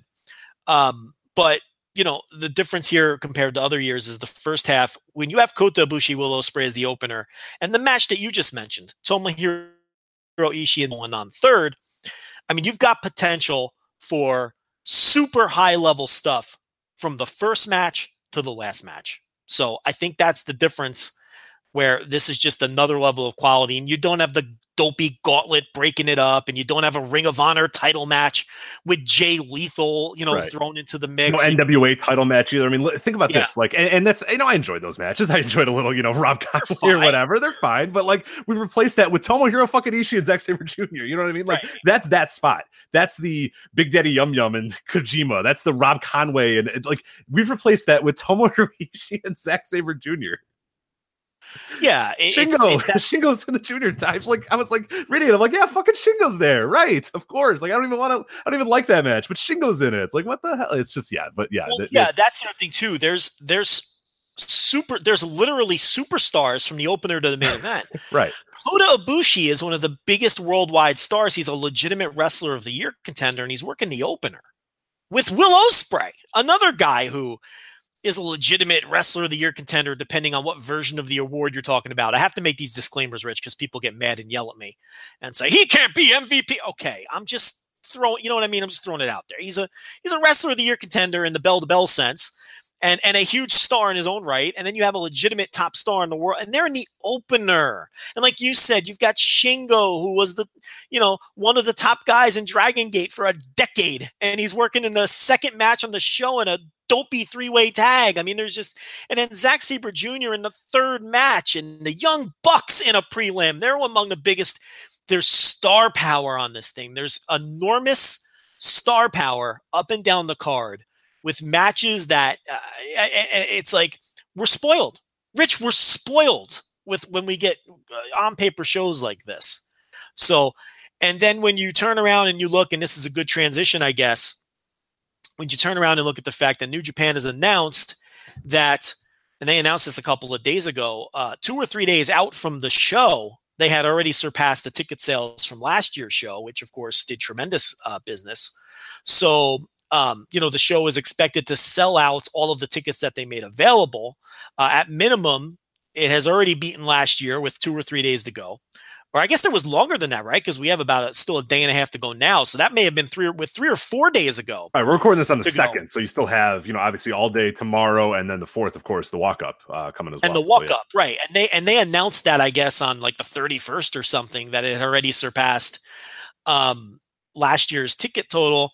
So there is the possibility, a strong possibility, that they can sell out every seat and then potentially open up those upper deck outfield seats to walk up business. So the show is going to be the biggest attendance in the Bushiroad era. They bought the company in 2012. They technically did not promote the 2012 show. That was still, I believe Bushiroad bought the company the January 20-something 2012. So I'm sure the wheels were in motion. But their first Wrestle Kingdom was the 2013 Wrestle Kingdom under Bushiroad. So if we're just saying the Bushiroad era, this will be this Wrestle Kingdom will have sold more tickets than any Wrestle Kingdom in the Bushiroad era. We'll see what kind of walk up they do. And I think the reason is, when you look at this show, there are mega stars from top to bottom. This is a loaded show. I don't think there's any one match that is the quote unquote predominant drawing match. Obviously the main event is going to get the most credit and deserves the most credit. That's just how pro wrestling history works. And I do think Kenny Omega and Hiroshi Tanahashi is a strong main event, just based on Kenny Omega's drawing history since he's won the title, which has been very much downplayed in a lot of places and unfairly. No matter what you think of the quality of his title run, you cannot question the fact that he has drawn every step of the way. And I don't understand why people thought that trend would not continue with this show. And Hiroshi Tanahashi, who is enormously popular, has been booked to perfection this year. I wrote his profile in the book, Rich, and I got to tell you, they built to this nicely. The guy has dropped like 3 matches all year. They've you look at the G1, he lost 1 match. He only lost 1 match in the G1, and that was the Jay White, which, he then redeemed by winning, the briefcase challenge, and he had the draw against Okada. And he's been booked very well, and he's super popular. So it's a strong main event. No matter what you personally think of the build, it clearly fans responded to the main event, and fans have responded positively to the card, because money talks and everything else walks. Absolutely. And this is very clearly an interesting show to the ticket buying public. Now, does taking place on a Friday matter? Yes. History tells us that Wrestle Kingdom shows that occur on a Friday or a Saturday do better than shows that happen midweek. But it would be very silly to attribute this simply to it happening on Friday. Did it bump it up X amount of percentage? Yeah, probably. But this was a show that was going to do well at the box office either way, because it's loaded with stars. I think that always does help sort of the perception, and it helps, like, if for some people. But if it's a knockout, drag out, oh my god, I have to go see the show, you'll go on a Tuesday. You know what I mean? That's like right. If it's something that you're gonna want to go to, and obviously they built something that is that. There's no way. I get, like, if there's a huge walk up, that makes a little bit more sense for it being on a Friday or whatnot. But yeah, historically they do a little bit better. But I'm not gonna be here. I'm not gonna sit down here and go, okay, well, the only reason it's drawing is because it's on a Friday. No, it's because it's been a well-built card in a lot of ways. And the Omega Tanahashi thing is not, it's a story that I really haven't been all that invested in. But when you see the totality of the story and you see what they're kind of doing now, and you sort of look at a lot of what Kenny has been doing throughout this, what Tanahashi's been doing throughout this, and you're seeing it a little bit now. Tanahashi is representing New Japan full and full. Yeah. He is the Japanese guy defending against the guy that thinks that he's bigger and better than this company. Hiroshi Tanahashi is dropping Kensuke Sasaki references and promos and talking about, the history of New Japan or whatnot. And it's obviously working. There's fans that are now maybe have not been watching New Japan in a while going, you know what? Yeah, I want to watch my guy representing New Japan. I used to watch New Japan, and now, I fell off a little bit, but here's a guy that represents me, and he's going for the title. He's going to try to take it away from Kenny Omega, and Kenny Omega thinks we're lazy and doesn't like Japanese people, whatever it is. Like, I know that people get all freaked out about these promos, but it's fucking pro wrestling.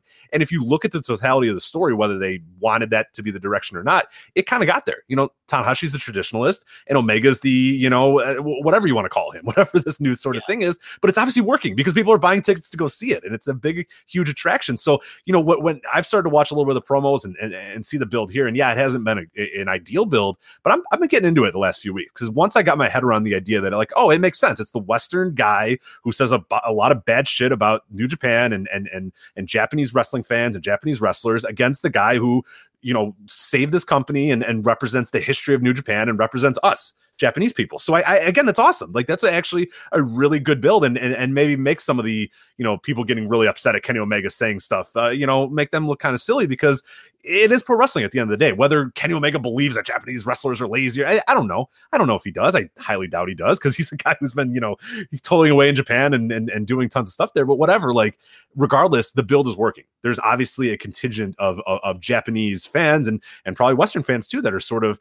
picking their alliances and saying, "Oh, I'm a Kenny Omega guy, or I'm a Hiroshi Tanahashi guy." And guess what happens? You sell a lot of tickets when you do that. You know what I mean? When you create something that's got some realism to it, and you create something that people can sink their teeth into. Because I believe there are probably Japanese fans there that go, fuck this Kenny Omega guy, and fuck him saying that Japanese fans are this and Japanese wrestlers are this or whatever. Tanahashi's my guy, and Tanahashi says, "Hey, I'm here for you guys. I wrestle for you guys. I'm a traditionalist. I do this. This is my sort of pro wrestling. Kensuke Sasaki would kick your ass, Kenny Omega." Like, that sort of stuff rocks. Like, I'm fine with that. That's great storytelling because it's working, and I know it's great storytelling because it's selling tickets and it's doing really well. But in terms of just not even the business side of it, I'm enjoying that build a little bit too. So once I've kind of wrapped my head around it, I'm now more into that match than I was even 2 or 3 weeks ago.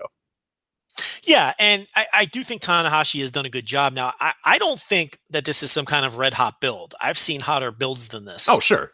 There were one of the Tanahashi Okada matches in particular, and don't ask me to pinpoint which one, because I'm terrible at which show was which and whatnot, was just super hot. I think that was the hottest build. And what's funny about that one is I think that's the one that didn't draw super great. I think Wrestle Kingdom 10, if I remember correctly, was the one that you're talking about, because that one got only 25,000. So sometimes that was like the worst. Yeah, it was like the worst drawing one yet. So the worst drawing one in a while. Yeah. And the point I'm trying to make here is, it's like sometimes we think we have our finger on the pulse with these builds, and sometimes we're right, and sometimes we are off from what is really resonating with the ticket buying public. Now, when you look at Omega, for all of the negative things people say, and I wrote a very long profile in the book, and which I think is worth a read. It's going to anger some people. It's going to change some people's minds. It's going to make people hate me even more. But I do think the profile is compelling. And one point I touch on is, you look at Omega's title reign, and whatever you think of it aesthetically, I would never argue with you. If you think he's had a poor title reign from, I don't think he's had a great title reign from he had the plunder match with Cody, which I thought was better than a lot of other people did. Fine. I'm sure elite fans ate that match up. There's some other people who didn't like it. I had no use for the three-way at King of Pro Wrestling myself. We complained about it on this show. At the end of the day, I didn't think it was a bad match. I thought it was a pretty good match. And then the Ishii match, which, they've had better matches than that match. Those are his three defenses. He hasn't knocked my socks off with his title reign from just as a fan. Okay. So there are two different aspects to look at this. But when you look at a business perspective, 6,333 fans in the Cow Palace to see a rematch that the same traveling crowd saw, a couple that I saw as well in New Orleans, okay, where they did same attendance. Nice job there. You look at King of Pro Wrestling, they sold out that show with the three-way. After the three-way was announced, always have to add that footnote. Okay, so I see people saying, "Oh, that sold out because people thought they were getting a Kenny Ibushi rematch from." No, it did not. That show was struggling in sales until they announced the three-way. Then it sold out. Those are just the facts. I'm not trying to, spin things. I'm just spitting out the facts. And then you look at the Ishii match at Destruction in, forget the city. I just literally wrote a book on this and I forgot the city. Our brains are kind of mush here. I think the problem was there was a lot of those. Was not Kobe, I think. I think it was Hiroshima, but producers will put, I think it was Hiroshima. Even that match, which was a B pay-per-view, did the best attendance at Destruction in Hiroshima in 3 years. So my point here is the ticket buying public has supported Kenny Omega's title reign every step of the way, regardless what you, I, or anybody else thinks of. It was Hiroshima. So we're right. We're not. We just second guess ourselves too much. We're burnt out. Right. Regardless of what anyone thinks of the aesthetic quality of the title reign, and I'm someone who thinks it hasn't been great, the ticket buying public has responded.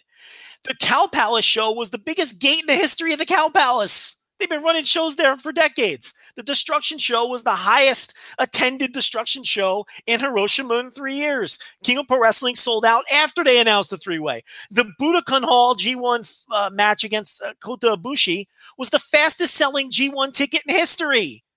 So I don't understand why people didn't think that people would then buy tickets to see Kenny Omega against Hiroshi Tanahashi. It's a better match than all those other matches, with the possible exception of the Ibushi match, which was protected for years. So it makes sense to me that people are into this match because they've been into Kenny Omega's title reign every step of the way. And you have Hiroshi Tanahashi involved, who is enormously popular and is trying to, this, like you alluded to, the style conflict between the two and trying to win his company back is a pretty compelling story when you look at it. I don't think it's a super red hot build. At the same time, I didn't think it needed to be. I think people are into Kenny Omega, and I think people are into the idea of Hiroshi Tanahashi winning the G1. I think this show sold most of their tickets the night Tanahashi won the G1. I think really that's all you needed. And it kind of has played out that way. But I do think it's a combination of things. Everything we just talked about with Omega and how from a business perspective, his title run is working. If you don't think the New Japan accountants are happy with Kenny Omega's title run, you're seriously in another planet. You can bash his in-ring all you want. I'm not, like I said, I won't argue with you. If you don't think the bookkeepers think this guy's doing a good job, you lost. Okay. So everything we just talked about with Omega, Tanahashi, the main event, Friday night, and also the depth of the card. Because I think that's an important part too. Yeah, there's just so much. As you said, there is a superstar in every single match. There is somebody. Shingo's a guy who has a noted record of doing, of drawing. Kota Ibushi has, and he's in the fucking opener. Kota Ibushi, who we've talked about on the show, is a draw in of itself. Kota Ibushi being on the show, he's in the opener. You know what I mean? Like Kushida is done in some great stuff. Taji Ishimori used to be a top star in other companies. He's fourth from the top or whatever. Okada's third from the top. Naito is in your semi-main event. He's a guy that we can't ignore as well. I mean, Chris top to bottom, Jericho's on the show. Right. Like it's a confluence of so many things, and credit to them. Yes. I mean, it's an incredible card. And when you look at it from that perspective, how loaded the card is with star power, the power of the main event, the power of the semi-main event, and the third match from the top, Rich, is the best built match on the show. Okada and Jay White. It's the best built match on the show, and Okada is in it. Okay, and that's third from the top, and we haven't even mentioned it. When you combine all of those factors, it's pretty easy to see why this show is doing an enormous number. It is way too, it's just, if you're going to sit here and tell me it's because it's on Friday night, you're a geek. I don't want to hear from you. If you're going to sit here and tell me it's all because of Kenny Omega, you're a geek, and I don't want to hear from you. It's all of these things combined why New Japan has booked and promoted what appears to be an enormously successful show. And Rich, this is why I just roll my eyes at Gato being the village idiot who doesn't know what he's doing. All you need to do is sit back and look at this. And if you sit here with a straight face and tell me how poorly New Japan was booked this year and how poorly this show is booked, it just doesn't hold up to business scrutiny. The show is an enormous success because it's a well-booked, interesting show. All right, let's start. We'll start from the bottom. I think that's probably the best way to do this because there's just so much to talk about here. We'll talk about the pre-match. Of course, we mentioned the New Japan Rumble is no more. Has been replaced in the opener or the pre-show, I should say, with the Gauntlet match for the Never Openweight number one contendership for the Never Openweight 6-man tag team championship. You have the most violent players, Joe, Togi Makabe and Toru Yano, back together at last. They're teaming with Ryusuke Taguchi. They're against Yuji Nagata, Jeff Cobb, David Finlay. They're also against the Chaos team of Hiroki Goto, Beretta, and Chucky T, as well as Minoru Suzuki, Lance Archer, and Davey Boy Smith Jr. of Suzuki Gun. And then last but not least, the Elite Hangman Page, Yujiro Takahashi, and Marty Scurll. So that's a pretty, I'm not in love with the opener, but when you look at some of the names there, I mean, you got a Yuji Nagata in there, obviously a big deal. Minoru Suzuki, I mean, he was fourth from the top or third from the top, last year. He's all the way in the gauntlet there. Pretty fun stuff there. I mean, and really the most interesting thing, I think, and we talked about a few weeks ago, is Makabe and Toru Yano. I mean, that has huge ramifications for the entire rest of the year and the entire tag division too. If that's the most valiant players, if that's going to be a thing where they're teaming up again. But what are your overall thoughts and temperature and maybe prediction about the opener gauntlet? I'm going to plug this book like a motherfucker. Do it. voicewrestling.com/NJPW18, by the way. You hit on something that I talked about in the book a lot because I wrote all the tag team profiles. If Togi Makabe and Toru Yano are a thing moving forward, and it appears that they will be, as they put MVP back together. And I think they'll be involved in the tag team title mix all year as well, which means I don't think that they'll win this match. It means that Great Bash Heel as a team is done, which would make sense because Tomoaki Hanma just is not looking good. And they were afraid he didn't work a singles match all year, so they won't put him in a singles match. Great Bash Heel as a team only worked one tag team match, Makabe and Hanma, when they were, they did their big return match, and then they didn't even trust Hanma to put him in 2-versus-2 tags. I mean, they really protected him, and he isn't moving around well. So it could be an end of an era with Togi Makabe and Tomoaki Hanma as a regular team, no longer being a team. Makabe teamed with Toa Hanare in the World Tag League. Yeah. And you had Hanma cutting promos saying, I'm going to get back into that thing next year. And it's just sad because he's not. I think they're moving on from Hanma. I think he's prelim for life at this point. He's a 6-man opener guy. And I think they're going to move Makabe, who is still useful. He's I don't love the guy either, but he's a useful guy on the roster who's popular. And I think they're going to move him into a tag team with Toru Yano. I think that's going to have a little juice in the early part of the year. I'm not crazy about it. I don't really care about these guys getting back together. It's not my thing. I'm not a big fan of either one of them. I understand the history and that part of it is fun, but I do think they're going to move Makabe into a team with Yano. I think Great Bash Heel is a thing of the past. And along those same lines, I think Tenkoji is a thing of the past. Rich, it was as recently as last year that they were in the tag team title mix. Early 2017, they were still, they were tag team champions in 2017. Right. And Tenzan really aged really fast in 2017 with the ankle. And then Kojima blew out his knee in that match against Rush at Fantastica Mania. And he returned from the knee injury pretty quickly for a 50-year-old man, I got to say. He was only out about 9 months. But physically, he looks okay, but they've done nothing with him, and they've done nothing with Tenkoji. They had a terrible, they were 5-8 in the World Tag League, so they got no booking respect in the World Tag League. As a team, we talk about it every year, Rich, Tenkoji would normally finish with like an absurd 1-loss record because they were a crowd-pleasing act for house shows. They would kick ass and win all their matches on house shows. And they'd go like 20-5 over the course of the year. You know what I mean? They'd win and get a big pop on the house. The same thing with like Liger and Tiger Mask. It's kind of like that role. This year, Tenkoji, losing record in the World Tag League. Tenzan's a part-timer. And like Hanma, I have a feeling that Satoshi Kojima is another guy who's going to be one of my favorite wrestlers of all time, but I've got to come to grips with it. Yeah. And I don't think Tenkoji's going to be an important factor moving forward. I don't think Kojima. And the thing about Kojima's blown out knee last year was I think he missed his goodbye G1. They gave one to Tenzan. They gave one to Nagata. I think this year would have been Kojima's. Yeah, and there's just no space for him in the future. Now there's no space. Yeah, and that's what Tenkoji and Great Bash Shield too is there's just not space for these guys anymore in this tag division. I mean, there's barely space for KS, and they're still in the prime of their careers or whatnot, and you have a tough time finding out how they're going to sort of get their way into tag title shots or whatnot. Right. So yeah, it's even harder for like a Tenkoji type and that. So yeah, no, I'm with you on that. It just seems like we're moving on from some veterans. Mm-hmm. This is an interesting transition point. I don't think those two tag teams will be factors moving forward. And I don't see Kojima. I think Kojima is going to be put into that part-time role as well with your Tenzans and your Nakanishis and your Hanmas and doing literally nothing of importance. Nakanishi was the first one from the third generation to kind of end up in that role. And then it was Tenzan and then it was Nagata. And now I think it's going to be Kojima. And, look, time waits for no man, right? I mean, these guys are all 50 years old. So it's a shame. I would have liked to see Kojima have a last G1. And maybe he will. Maybe it is all a waste of time. Maybe they'll find room for him this year and he'll go 1-9 and, whatever the case. And, but, I just thought that was interesting with the MVP thing. But, so I think that's where they're going with Makabe and Yano. Did you mention that Elgin's out of the match? Elgin is out of the match. Yeah, Yuji Nagata replacing him. So it's Jeff Cobb, David Finlay, and Yuji Nagata there. So Elgin is out. As far as teams here, it's because it's the never open weight 6-man. I have no fucking clue. I mean, it could be anybody really. So I don't have a real good read on it. I don't think it's gonna be the Nagata Cobb Finlay team. That just doesn't seem like it'll work all that well. I guess the Goto Beretta Chucky T has potential there.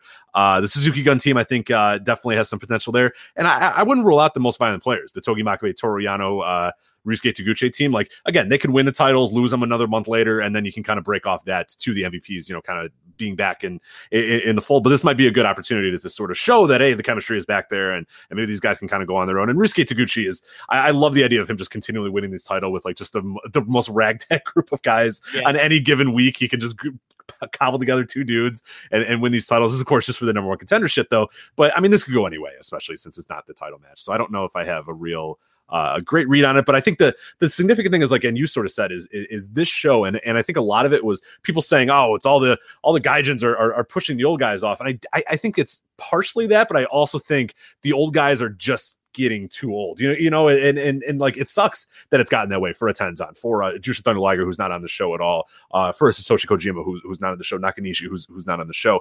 It's that, but it's also that there's just there is so much talent coming in terms of guys like a Shingo, in terms of a guys like a Taiji Ishimori, in terms of guys like a Juice Robinson. You can call him a gaijin if you want, but he's through the dojo and all that sort of stuff. Like, these guys have replaced those other, and it's just, you don't need, and I guess it's a benefit to them too, that they don't need to go back to these 50-year-old dudes. They don't have to go back to the older guys. I like these older guys having a presence on the show, but I get it. There's just not a whole lot of place to put these guys. So that's why you end up with a match like this. Yeah, maybe they could have cobbled together a few of them and put them in this gauntlet match. But again, this gauntlet match is already kind of loaded. I mean, we're talking Minoru Suzuki is in this, and he was, in a huge featured match, a year ago. He's a guy that main evented, Tokyo Dome's in the fat. Like, so the idea that he's just kind of there, it shows you just how, in some ways bloated, but in some ways stacked this roster is. I don't know if stacked or bloated is the right. I think it's stacked. You can call it bloated if you want, but I think, regardless, it shows you just how interesting this card is with the names that are in that opener. I think when it comes to pro wrestling rosters, it's a lot like baseball, where you can never have enough pitching, you can never have enough stars.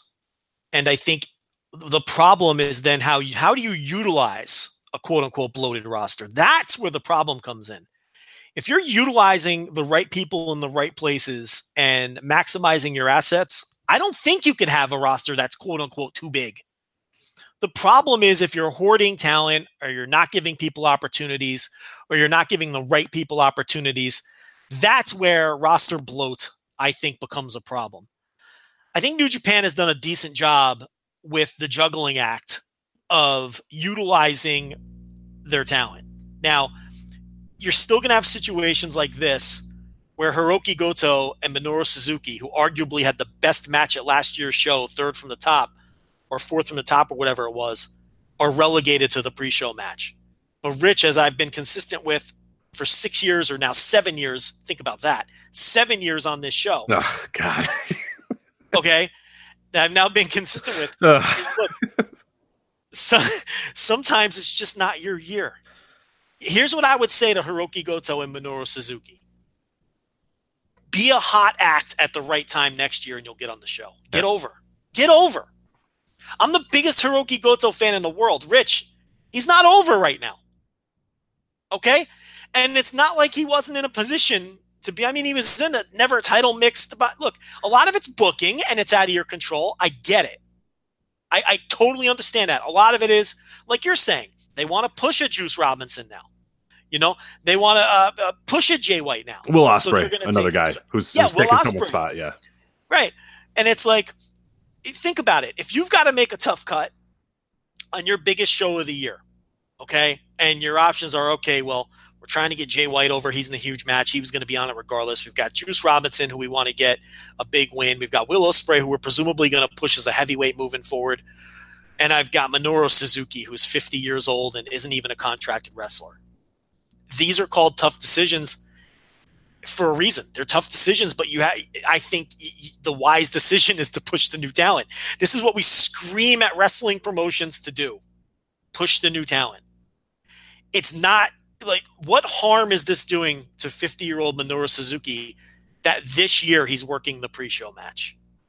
I mean, it would be more harm if Will Ospreay was in the pre-show match, because you had to get Minoru Suzuki on the main card because he's Minoru Suzuki. Right. I'll take this scenario 1,000 times over that scenario. I'll take the scenario of the old guys are working the January 3rd show and Minoru Suzuki's in the pre-show. Then we're not building, this hot 24 or 5-year-old we got here, or this, Juice Robinson who's still, about 30 or whatever. Like, yeah, I like that scenario a lot more. The Taiji Ishimori, we're going to book him and not Jushin Thunder Liger. You know what I mean? Like, yes. I'm into that. Shingo, let's put put him in a big time spot as well. I'll take that 1,000 times over. Jay White, I'll take that, even if they're not, strictly Japanese guys. But I think the other thing too is people look at it in a lot of ways. And again, we're still on this fucking pre-show. That's why this, preview takes so long. But, it's not, I think people get the idea in their head that it's like, these are these, American, these gaijin or whatever. Jay White is trained in the New Japan dojo. You know what I mean? Like New Japan, he came up in New Japan and he's one of their homegrown guys. Juice Robinson, whatever you think about him, he gave everything up to go into the dojo and restart. I mean, he is by all intents and purposes, even though the way he despite how he looks, he is a New Japan property, through and through. Even a guy like a Will Ospreay, who I think is very loyal to that company, and we've seen it. We're going to see it in the future year as they're obviously booking towards him, and he's becoming a big star. He's a guy that they're getting behind and whatnot. And there's international expansion at hand and all this sort of stuff. So the idea that it's like, this guy's white, so he's taking a spot away from somebody is just like, all right, like you're not looking. I get it. Like if you want to make the case for like a Cody that he maybe didn't belong here on this card, I'll buy that. If you want to really make a case that the Young Bucks don't, whatever. I think you're an idiot, but you can make that case that the Young Bucks don't belong. But you're not going to make a case for me for a Jay White, a Will Ospreay, a Juice Robinson. Those guys belong on the show. A Chris Jericho belongs on the show from an international, standpoint. Those guys belong on that show one way or another. And sorry, Manabu Nakanishi doesn't. I mean, yeah, he's fine. He can do whatever he's going to do. And yeah, it'd be cool to have these guys in some, form or fashion. Like I said, if you wanted to add another team to this gauntlet, that's fine if you want to get these guys in the show. But, these guys know when it's a pity booking too. They're fine. They're probably fine with it. Satoshi Kojima probably doesn't care. Like, I know. He's probably fine. Jushin Thunder Liger's been begging to get off the shows. right. He doesn't want to do anything important. No, he wants to go to Ring of Honor, team with Cheeseburger, and come back, do his dance, have his music play, and get out of there. He's good. We're not even making it up. He said, "Look, he wanted out of that Super Juniors for like 5 years, and they just kept booking him in it. Like he look at all the pins that he eats now. He's the pin eater for his tag team with Tiger Mask because he doesn't care. He doesn't want to be pushed. Some of these other guys might." But, it's I agree. And I've spent almost no time talking about that topic because I don't think it's interesting. I think it's a pro wrestling promotion and pro wrestling booker's job to put forth the best card possible that makes the most amount of money. I think that is their only responsibility. All right. So now we spent 45 minutes on the gauntlet. We'll move on to. Yeah. And as far as who will win the gauntlet, I mean, if it were for the title, it wouldn't matter who wins. And this isn't even for the title. So I can't make a prediction because it doesn't fucking matter. This is all going to set up who probably wins the title the next night at Dash. So I don't know. I don't have a prediction. I don't think it matters. You can go with any number of teams. I like your scenario with MVP and Taguchi because why not get MVP off to a good start? Yeah, you establish that team, which I think is a good idea. That's and fine. Who cares? It's these fucking titles. Who gives a shit? Like, you're right. They're going to win them the next night, and then they're going to lose them the next time they defend them. It's whatever. Who cares? Anyway, all right. That is the gauntlet. That is the opener. So now we get to the actual meat of the card. Oh, and Joe, it's only like one of the most anticipated matches of all time. Kota Ibushi defending the Never Openweight Championship against Will Ospreay. Yeah. I mean, you look at this, but I think the more interesting aspect is I think this is where they wanted to be in terms of matchup. I think before the Will Ospreay was injured, I think the idea was he would be coming into this as the champion, though, which to me puts the outcome in doubt a little bit because maybe the idea was he wins the Never title at the end of the year, loses it to Ibushi, and then they have, if you followed New Japan booking over the last few years, they feud through New Beginning and until the New Japan Cup, and they have a 3-match series, and whoever they want to move forward with the title ends up with it at the end of the 3-match series. So Will Ospreay gets hurt, spends the last quarter of the year basically facing Kota Ibushi in tags, which tells you that this was the end game for Wrestle Kingdom because they had those guys heating it up at the end of the year last year. But he missed the Taichi title match, so they stuck Goto in his place. Goto wins the title, and then they found a convoluted way to get the title on Kota Ibushi and get Will Ospreay in the challenger position by beating Taichi in a number 1 contender match, and here we are. So I don't know if it's – see, I think if Will Ospreay would have came in – I think the end game is to come out of the feud with Will Ospreay as the never champion. Oh, for sure. Oh, no, 100%. And I wouldn't be surprised. I think that's what the result is going to be here. It's just accelerated, as you said. Like, ideally, this would have been going on for 3 months, culminating in Will Ospreay finally defeating Kota Ibushi to win this title and kickstart his 2019, which will see him, make the ascent to heavyweight and go into the G1 and do all that sort of stuff. It's going to seem a little rushed, but we know kind of this is where they were going to go. I don't know that they're going to get cute with this and have him wait. I feel like the best option is just to have Will Ospreay win this thing and just kick off his year. Well, yeah. Well, my feeling is their series of matches was going to start here regardless. But I think the original idea was for Ospreay to come in as champion, lose this one, and then win it back at some point. But because they had to come into this with Ibushi as champion, yeah, I see. Now I think Ospreay wins this one. I don't think you want him to lose on this show. Because Kota Ibushi loses nothing by he's Teflon. Yeah, he's Teflon. It does not matter. Yeah. But Ospreay needs to win this if the plan is to give him a big time. If this is the kickoff to his heavyweight push, which we all assume it is, then he needs to win this match. And yeah, I think he'll win it in this case and win the title. And then I do think that it will continue. I think you could see them face each other. I think this could headline one of the New Beginning shows. What do you think about that? Of them headlining? Certainly. Oh, absolutely. The smaller New Beginning shows. Yeah, we know Kota could do that on his own. I mean, Kota could do that with anybody. He could do that, and Will Ospreay is not any slouch either. So no, I think absolutely that's going to be the scenario. And all the evidence that we need to know. And again, like, I'm making a bold prediction here. I have no idea Ibushi may win this, but I'm pretty confident Ospreay is going to do it, because if you watch that tag match from a few weeks ago, that was designed to say Will Ospreay has arrived and he is a big deal. That the match with him and Tanahashi and Kota and Kenny. I mean, all of that entire match was designed to tell you that Will Ospreay has arrived and he is here and the next year is his. So I'd be stunned if he doesn't walk away from this as champion. Not that I think the feud's over or whatever, but I think now is the time to put the title on him, and maybe you got to flip-flop it a little bit there, and he's sort of the guy now, Coda's now challenging him or whatnot, or however you want to do that story. Even if this is it for these two guys, I think one way or another, I think it'd be a big mistake to not have Ospreay win this one right here. They've been planting these Will Ospreay seeds for far longer than September. He's been working tag team matches with Okada. He worked tag team matches with Ishii, and he worked the tag team match with Tanahashi. He worked several of those tags against teams like the Golden Lovers and the Bucks and things like that. And then he also, don't forget, he had the match against Okada at the anniversary show. Champion versus champion. So they've been planting these seeds all year long. And then, of course, all of the multi-man tag stuff on the opposite side of Ibushi at the end of the year to heat this up. They've been planting these seeds all through 2018 that Will Ospreay can compete with heavyweights. He's not pinning them left and right. Okay? He beats Taichi. That's Taichi. That's fine.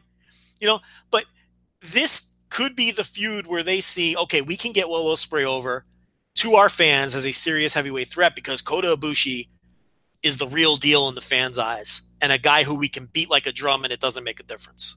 So this is actually a perfect scenario for that. So yeah, I do think because Ibushi's coming in as champion, I'm with you. Ospreay should win. Wouldn't stun me if he loses, though. It really wouldn't. Because if they're going to tell the story that Will Ospreay really has to improve his game if he's going to wrestle the heavyweights and this and that, if it's an awesome match and he loses, I don't think it necessarily kills him off or anything like that. But the safer play and the better play is for him to win the title at this show. What do you make of, and I guess this is one scenario that we talked about a little bit earlier, a few weeks ago, actually, when we were doing our Wrestle Kingdom brief preview, where we basically just broke down match times and all that sort of stuff. Do you think we may be overestimating how awesome this match is going to be? And I mean that, like, we're getting maybe a little too excited and this thing's going to be only 10 minutes long or whatever. Without getting into a giant diatribe about, match times or whatever, do you think we may be setting ourselves up for disappointment with this match, or do you think it's going to deliver regardless if it gets 10 minutes or 15 or 20 or whatever? This match is tailor-made for massive across-the-board disappointment. Yeah, I know. I thought about it today, and I was like, no, it's the opener. Like, some people will just be waking up and why. I'm so worried that this thing doesn't deliver. Because our expectations are like, well, this is the greatest match of all time. You know what I mean? Like, oh, this is going to be incredible. It's going to be the greatest juniors match of all time, and it might just be the first match of a series with these guys. And it's the opener, as you said. Their new beginning, whatever. If they were to have a new beginning match, that would be the one that really, now they're in the main event and they have 30 minutes to really go out there and kill it. I have that same sort of feeling too, that I don't want to get too excited about this because I don't want to be disappointed by it. It's this weird thing that I'm really looking forward to this match, but I'm trying to temper my expectations for that exact reason that you just mentioned. they can go out there and have an awesome 4-star match and people will shit on it. Yeah. Because the expectations are through the fucking roof, and you have to remember it's the opener. And there's a real possibility that they get 10 minutes and have a 3.5-star match. And this match has more opportunity for disappointment than any other because of all those factors. Yeah. Yeah, the opener, the first of 8 title matches. You know what I mean? There's 9 more matches after it. Like, come on. Like, just the sheer expectations of how great people... Like, look at it this way. Ishii Zack Sabre Jr. looks awesome, right? But, like, if they had a 3 3/4-star match, you're not going to be like, oh... If Ibushi and Ospreay do, your night's going to be ruined. right. You know, I mean, really, I mean, it's going to take you an hour to recover until someone goes out there and really fucking kills it and washes the taste out of your mouth. And that's if they have like a 4-star match, because the expectations are wild for this one. And listen, Rich, we talk about it all the time. When you give yourself high bars to clear, now it's on you to clear them. These guys are great wrestlers, among the best in the world. They have to deliver stronger than I'm trying to look at this show, but everything is going to be great. But it's on them to deliver. Like, it's too bad. That's the expectation you've set for yourself. So go out there and do it. It's the biggest show of the year. Unless they give you 7 minutes, I don't want to hear it. Go out there and kill it. So we'll see. But yeah, I agree. It can definitely let you. It's a big opportunity for letdown. It does, definitely does. Next match here, we got the God damn it, triple threat tag team match for the junior heavyweight tag team titles. Yoshinobu Kanemaru and Desperado, the champions. Roppongi 3K, Sho and Yo, and the LIJ team of Bushi and Shingo Takagi. You mentioned the book as well, Joe. Without you and I do not know at all what everyone's writing for the profiles until you publish them, mostly because you publish them like 6 hours before the book goes live or whatever. I published them 10 minutes before the show. So. Right. So, but voicewrestling.com/NJPW18. But you and I, you did Show, I did Yo profiles. We had the exact same premise of we can't decide who New Japan thinks is the future star because the booking is exactly the same for these guys. They take the same amount of falls. You know, they're basically the same person, you know? So I thought that was kind of interesting there. And we also had a similar thought when we did our Yoshinobu Kanemaru and El Desperado profiles as well. I think, did you do El Desperado or did John do El Desperado? I don't remember. I didn't do Desperado. Okay, you did not John do that. But, okay, John did. But we had similar thoughts too of like, hey, these guys have been, you know, they've won these titles and they've held these titles for a long goddamn time. I know you did at least the tag team. I did their tag team portion. Yeah. So I had the same thing when I was talking about Kanemaru. I'm like, I don't think anybody's realizing that these dudes have held the titles longer than anybody since 1999, Joe. Shinjiro Otani is one of the names we have to go back to. And it's Kanemaru and El Desperado. I mean, would you have ever imagined this team would have held the titles as long as they did? No, this Yoshinobu Kanemaru and El Desperado brought stability to the junior tag team. This is the team, and it was a pretty good run, you know. And they're still in that run, but it's been interesting. I think they've been good champions. But yeah, I think and the Sho and Yo thing, I don't think the company knows because you look at when it comes to New Japan, you look at the pin data. Yeah, every fall in every match of New Japan matters. It just does because that's the way they book things, and you can really get a clue into who they think are slotted above the other based on the pin data. And you're right; it's right down the middle with Sho and Yo. There is no pin eater on that team, and there's no guy who scores all the pins. It's split down the middle both ways, to the point where both of them finished the year overall -3 in pin differential. Like, you can't do that on purpose. Right. No, I was looking for the big dunk there because I was trying to say, hey, Yo's the superstar, and I know it. And I'm like, all right, let me look at their differentials. Yo's got 3, and Sho, God damn it, he's got 3 too. Okay. They're both -3. It's crazy. Exactly the same. I was like, motherfucker. But when I look at them, I think Sho jumps off the page. No, you're wrong. You're wrong. And you think Yo is the star. I do. That was the premise of my profile, is that you're wrong and I'm right. So yeah. So it's like another thing in the book. I write 2 separate profiles: the tag profile of Roppongi 3K and Sho, waxing poetic of how I think Sho is a future star, and Rich writes about how he thinks Yo is a future star. Yes. So you get like the opposite takes on any topic possible in this book. If people think this is a Flagship writes a book and we give the same take, no. You get divergent takes on all of these topics, which is why the book is so great. But enough shilling. My point here is I think Sho is a future. I think he's a potential heavyweight star. I really do. I mean, depending on what they think of his size. So we don't know what's going on with Roppongi 3K, but right now I think they're going to be a tag team for at least another year, at least, because New Japan is very patient.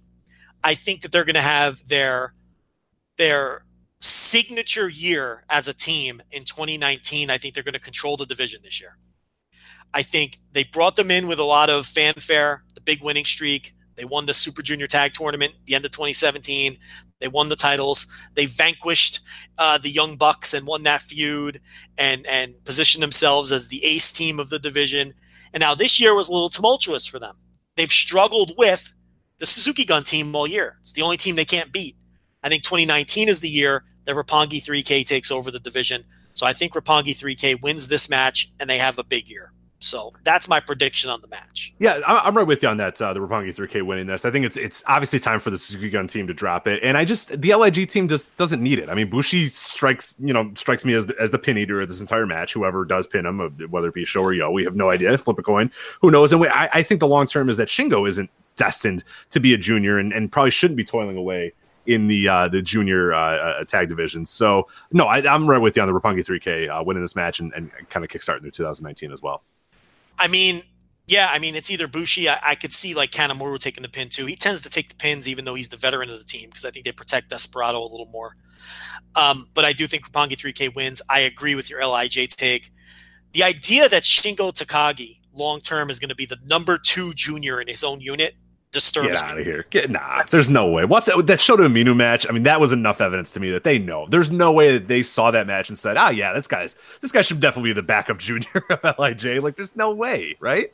If they sign this guy to be a tag team wrestler and the number 2 guy out of the juniors in his own unit, they're nuts. I'll join the Gato sucks straight if that's the case. All right. Like officially, if Shingo in 2 years does nothing but junior title matches or junior, best of the Super Juniors and all that shit, then I will join the Gato sucks. Well, you know how long it takes. I mean, New Japan is patient to a fault sometimes when it comes to getting things rolling. I mean, look how long it took to see the value in Will Ospreay. I mean, it's ridiculous. But, with Shingo, it's like, he clearly can be a star. And that Shota Umino match you just referenced, I mean, he just popped off, like I talk about Sho, like he popped off the screen in that singles situation.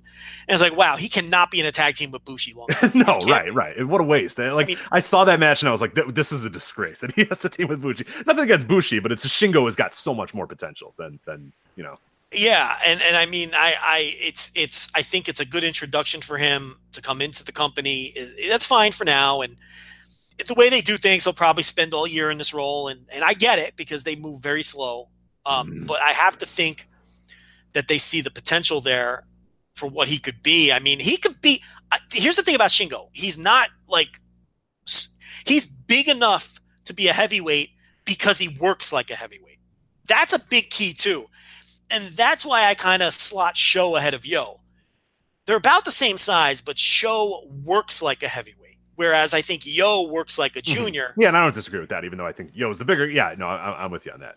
Yeah, so it's like I look at Shingo, and if he didn't work like he's a power junior, and he works like a heavyweight, and he exudes the confidence of a guy who's like, I don't give a fuck how big you are, I can beat you up.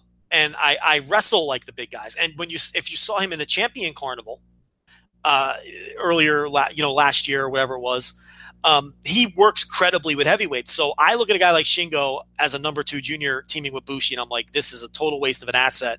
But I get it. It's early on in the run. But yeah, it all adds up to, I think, Roppongi 3K wins this match, and I think they control the division for the rest of the year. Move on now to the next match. As I mentioned, the one I keep getting excited about for the British Heavyweight Championship. You got Tomohiro Ishii defending the title against Zack Sabre Jr. Joe, this is 3rd from the bottom. And this would be a main event I said 90% earlier. It's probably what 99% of companies in the world would probably have this as a main event. But here we get it 3rd from the bottom. Tomohiro Ishii, Zack Sabre Jr. Joe, my excitement level is off the charts. I might be setting myself up for disappointment with this one too, but I don't think so. Because if anybody can make something incredible happen in 10 minutes or 15 minutes or whatever, it's these two dudes. I cannot wait for this match. When does Ishii not deliver? Right, exactly. Right. Like Zack Sabre, I'm going to put Zack in that same atmosphere too. I have not there's some times where it doesn't hit all the way, but more times than not, you're getting something. I can't remember the last time I watched a Zack Sabre Jr. match and said, that was just completely irrelevant. I'm sorry I watched that. Like, you know what I mean? Like, I think he, no matter what, can deliver something to you. And Tomohiro Ishii is fucking the greatest wrestler ever. So, you know. Sabre Jr., another guy, potentially the bell-to-bell wrestler of the year. So, you know, it's like, did you see the Rev Pro match from Mania Weekend or no? I did. Yeah, I did. Yeah. Well, no, I come up on that like 3 months after it happened, but yeah. Yeah, I was there live marking out with the Meltz Man and Jeff Hawkins and everybody else, and it was just... Was that the one that Suit was like cheering and doing every punch, Suit Williams? Of no, I don't think... Oh, that was Ring of Honor he was at, right? No, Suit was at like all the WWN stuff, like the WWN Super Show with Riddle and Ospreay. That was the one where Suit was shadow boxing the air. And that was the one where, you know, Alan Cunahan came running up to us after the match just going mental. Like, did you see that? I'm like, yes, Alan, I saw it. I stood here and watched the whole match, sir. You know, so I was there with the markout crew. You know, when you got Alan and Suit Williams in the building, I mean, it doesn't get any better than that. It's an experience seeing these men watch wrestling. But yeah, no, this was the Rev Pro show. This was in the WrestleCon building because Rev Pro was with WrestleCon, and I watched this one. You know, with the Hawk, Jeff Hawkins was there, and Meltzer was there, Alvarez was there, but I don't think he was paying attention. And like the side I'm not. I mean, you know, and Ishii, you know, obviously one of my favorite wrestlers in the world, you know, to see him win a promotion's top title in front of your eyes. And it was fucking awesome. That match fucking ruled. So, I mean, if they can match that match, I don't know if they're going to get the time that one guy. That wasn't a super long match, though, maybe 20 minutes or something like that. Bottom line is this, you know, I'm excited about it. And there's no reason with these two guys why they can't have a great match. I'm more confident in them having a great match in 10 minutes than 100%. You know, so they can tell a more interesting story. If Ibushi and Ospreay get 10 minutes, they're just going to do flips, which is fine, and it'll be a nice visual. But these guys could have a good match with some actual psychology if they get 10 minutes. Yeah, that's the exact thought that I have, is that if anybody can really make that 10 minutes work and make the constraints of, you know, being the third match from the bottom work, it's these guys for sure. So I'm on the same wavelength for you there. Any thoughts on winner? I don't know if I have a really good prediction for that. I think Zack Sabre Jr. probably, but I like the idea of Ishii as a champion that can always kind of go back there. This is kind of a toss-up for me. I don't know if the builds kind of went any one direction. No, I mean, it's a toss-up. I mean, I don't have my finger on the pulse of Rev Pro booking. Okay, I'll be the first to admit that. But even with that said, with the amount of Rev Pro I do watch, I don't think anyone has there's no obvious winner here, I think is the point. But now, if Zack Sabre Jr. is a guy that you elevated the year before and you want him to get a big win on a big show, but with that said, who's booking this match? You know, is Rev Pro booking this match? Did New Japan tell them, hey, look, the old Gabe Sapolsky thing, right? When the Dragon Gate guys would come in for WrestleMania weekend, he would tell Dragon Gate, do whatever you want. Why am I booking your finish? You guys, you know, I'm hands off. This could be the same kind of deal where they're like, listen, you know, it's your title. These are your guys. Do whatever you want with it. Or does New Japan say, listen, we've got plans this year for Zack Sabre Jr. You can have your match. We'll do this match on this show, but Zack's got to win. I don't know the answer to that. All right, we'll move on here to another triple threat match here. We got the three-way for the IWGP Tag Team Championships. You got the Guerrillas of Destiny, Tama Tonga and Tangaloa, of course, defending against the LIJ team of Sonata and Evil, as well as the Young Bucks. Joe, who do you think is coming out of this triple threat as the tag team champions? I think the best way to approach both of these menage a trois matches is to ignore how we got there. Right. If I'm serious, if you focus on how, and listen, I buried both of those tournaments. No, they fucking sucked. Yeah, the tournament sucked, and the results sucked, and the build of it sucked. Yeah, there. And I go into a long diatribe in the book, in the Gato profile, of how this man just does not give a fuck about tag teams. He doesn't. And I get into the whys and whether that's smart and all that. But you buy the book. I told you I'm going to plug the book all throughout this thing. I'm a businessman, Rich. I think how you have to approach these two menage a trois matches is you're not going to be able to enjoy them if you're focusing on how we got there. In a vacuum, they both could turn out to be very good matches. 3-ways are always tricky. Okay, these can be gentlemen's threes all the way. I could totally see that. But I think inserting the Bucks into this match improves the ceiling of the match, because we've seen Guerrillas of Destiny in this LIJ combination so many times, and they've never blown my doors off. Okay, I think you stick the Bucks in here, it adds a different dynamic. And the Bucks do not have bad matches. At worst, the Bucks will give you a wild spot fest where you're nodding your head at the end going, that was a lot of fun. That's at worst. So get the booking out of your mind, enjoy the match for what it is, and I think it could be a pretty good match. I think Guerrillas of Destiny are going to lose both of their titles in the span of 2 days. I think they lose this match. I think LIJ wins the titles, and I think Bullet Club loses the 6-man titles at Dash the next day too.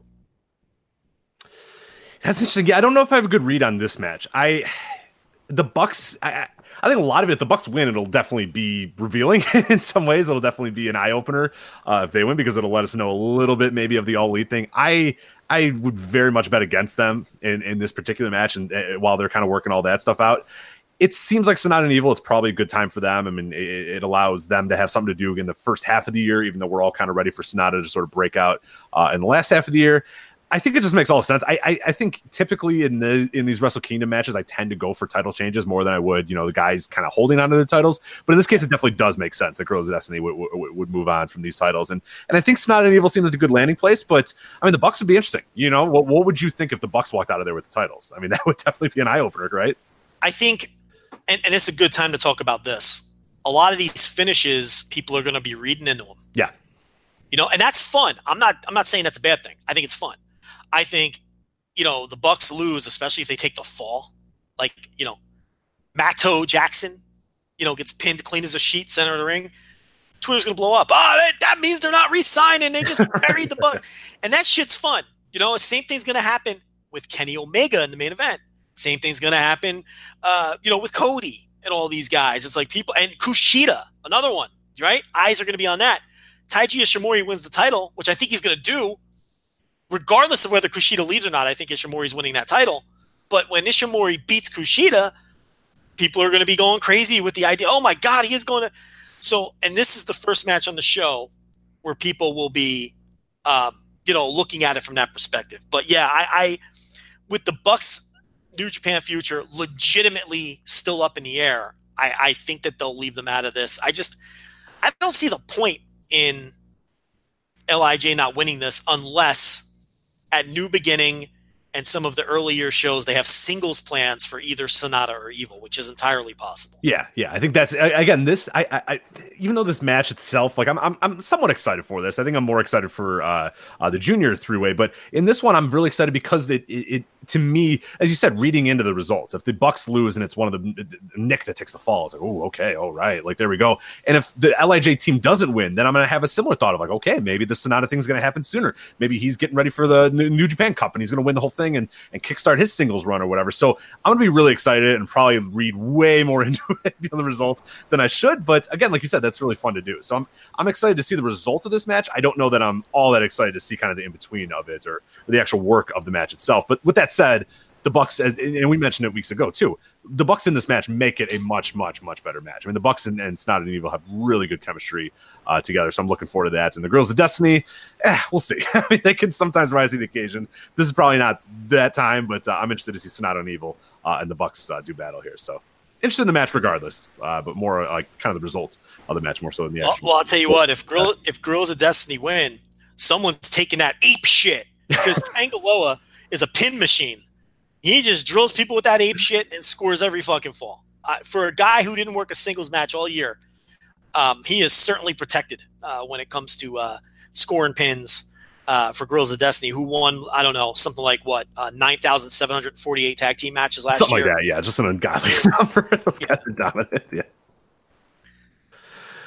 All right, we'll move on now to the next match here. We got the IWGP United States Championship match, Cody versus Juice Robinson. I think probably the worst built match on this entire show because Cody just wasn't around to do any build. But all things considered, I'm pretty excited for it because I think Juice Robinson, I'm really excited for him to kind of kickstart this 2019. And hopefully this is the time when he can do it. And I was going back, for the ebook, voiceofwrestling.com/NJPW18, and doing Juice Robinson's profile. And I went back and rewatched that the match he had with Jay White at the G1 special, and just like the emotion and how awesome that match was.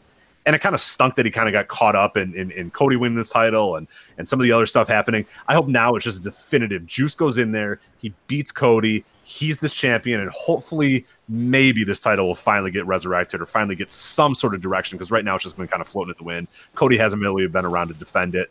I'm really looking forward to Juice just going in there and winning this title and the next step of this title, the next evolution of this title, and the next evolution of Juice Robinson too. So while the build's been lackluster and the match, I don't know how it's going to really do. I'm excited to see how, Juice and sort of the reaction to him as well. So this is the surest finish on the show.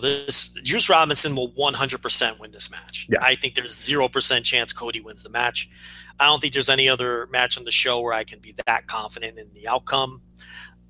Juice is going to win, and I think that Juice is going to work a lot of these smaller U.S. shows that they've booked early in the year. I think that he will headline those shows as the U.S. champion. I think they're the perfect sized venues to do that with. And Cody his New Japan. Now look, he wrote some things in our book. It's out there for the public to see now. He seems to think that he'll be working in New Japan this year. And like I said, I think all of the elite guys want to be working in New Japan this year. I've said that all along. So, it's like, but his future is still technically up in the air coming into this thing unless they reach a deal in the next couple days or whatever with All Elite, because he's under contract now to All Elite. So depending how the All Elite ROH thing shakes out, if New Japan sides with Ring of Honor and decides to honor their business partner and freeze out All Elite talent, then these guys are done with New Japan. So Cody has to lose, and he needs to lose any. The story here is Juice Robinson winning the feud anyway. But so the outcome's a sure thing. It's the match on the show that has the best chance of being the worst match on the show, if that makes sense. With that said, I could see this being better than one or both of the three-way tags, because I'm fairly confident one of the three-way tags doesn't land. There's just too much going on in matches like that. It's the heavyweight one for sure. If we're being honest, it's the heavyweight one. So it's like, and Cody, listen, the match against Kota Ibushi, which we all buried 6 feet under before it happened, and then I don't know, Kota Ibushi just got an incredible fucking match out of the guy. Can Juice do that? I don't know. The thing with Cody is I think he works better in a more traditional way. When he tries to be work rate Cody, I think that's where he struggles, because I don't think he can keep up. It's just not who he is. So I think the kind of match it is matters too. But if Cody, look, this is Tokyo Dome. If he tries to grind this thing to a halt and work a fucking Southern style with Juice, I don't think that's going to work either. So I don't know. This is a match where the outcome is in no doubt whatsoever, but the quality of the match to me could be anywhere from, wow, that was shockingly good, that's a 4-star match, bravo, to that was fucking horrible, dud, I can't believe this was on this show. I really think it's here, there, or anywhere in between. Yeah, no, I remember with you on that too. I tend to think it'll probably, because I think Juice has had a great year. I think he's had a really underrated good year as well. Maybe all the matches haven't landed, but I think he's told really great stories throughout. And I think him and Cody, as you said, Cody's not really work rate guy all the way, but he's good at storytelling, and he's good at sort of telling a story within a match and working a crowd and whatnot. And I think Juice is good at that sort of stuff too. I mean, look at the early G1 matches he had, and he's working over his arm, and then I think it was the match against Sonata where he rips his cast off and like just stuff like that. He's really good at kind of painting between the lines there. So I think Cody's probably a good opponent for him, and we've seen these guys have some, their first match at the Wrestle Kingdom 2 years ago was not great, but I think Cody's a better worker now than he was then, and I think Juice is obviously much more improved over that too. So I think there's a potential for it to be pretty good. But yeah, you're right. Well, I'd be shocked if it's just an absolute dud and we go, oh Jesus, what a disaster that was. No, I wouldn't be, but I tend to be a little bit more, I don't know. I'm a little bit more confident in it delivering at least to some extent than being a complete bomb. But we'll see. I think no doubt that the result is Juice Robinson winning, though. I think we all can kind of agree with that, which is the right result, and hopefully, mercifully, this title can maybe get some direction and some clarity here moving forward. But let's move on to the Rich. Before we move on to the next match, I've got breaking news. Oh, go ahead. I don't even know if I know what this is. Breaking news. No, you don't. I just received breaking news. And it comes from our good friend Joey Bay. Oh, okay. Joey Bay has some breaking news for us, and this is flagship worthy. Joey Bay is watching the All Japan show right now. All Japan has their shows in Corkin early in the year. He has reported that Hikaru Sato, Rich, is wearing shoes. What? Oh my God. That's right. It says... we'll cancel the rest of this new Wrestle Kingdom thing. All right, let's talk more about this. Hold on. We need to talk about this. Yeah, Kenny Omega, Hiroshi Tanahashi, that's the main event. Jericho Naito. Okay, yeah, get back to... what's going on here with Saito in the...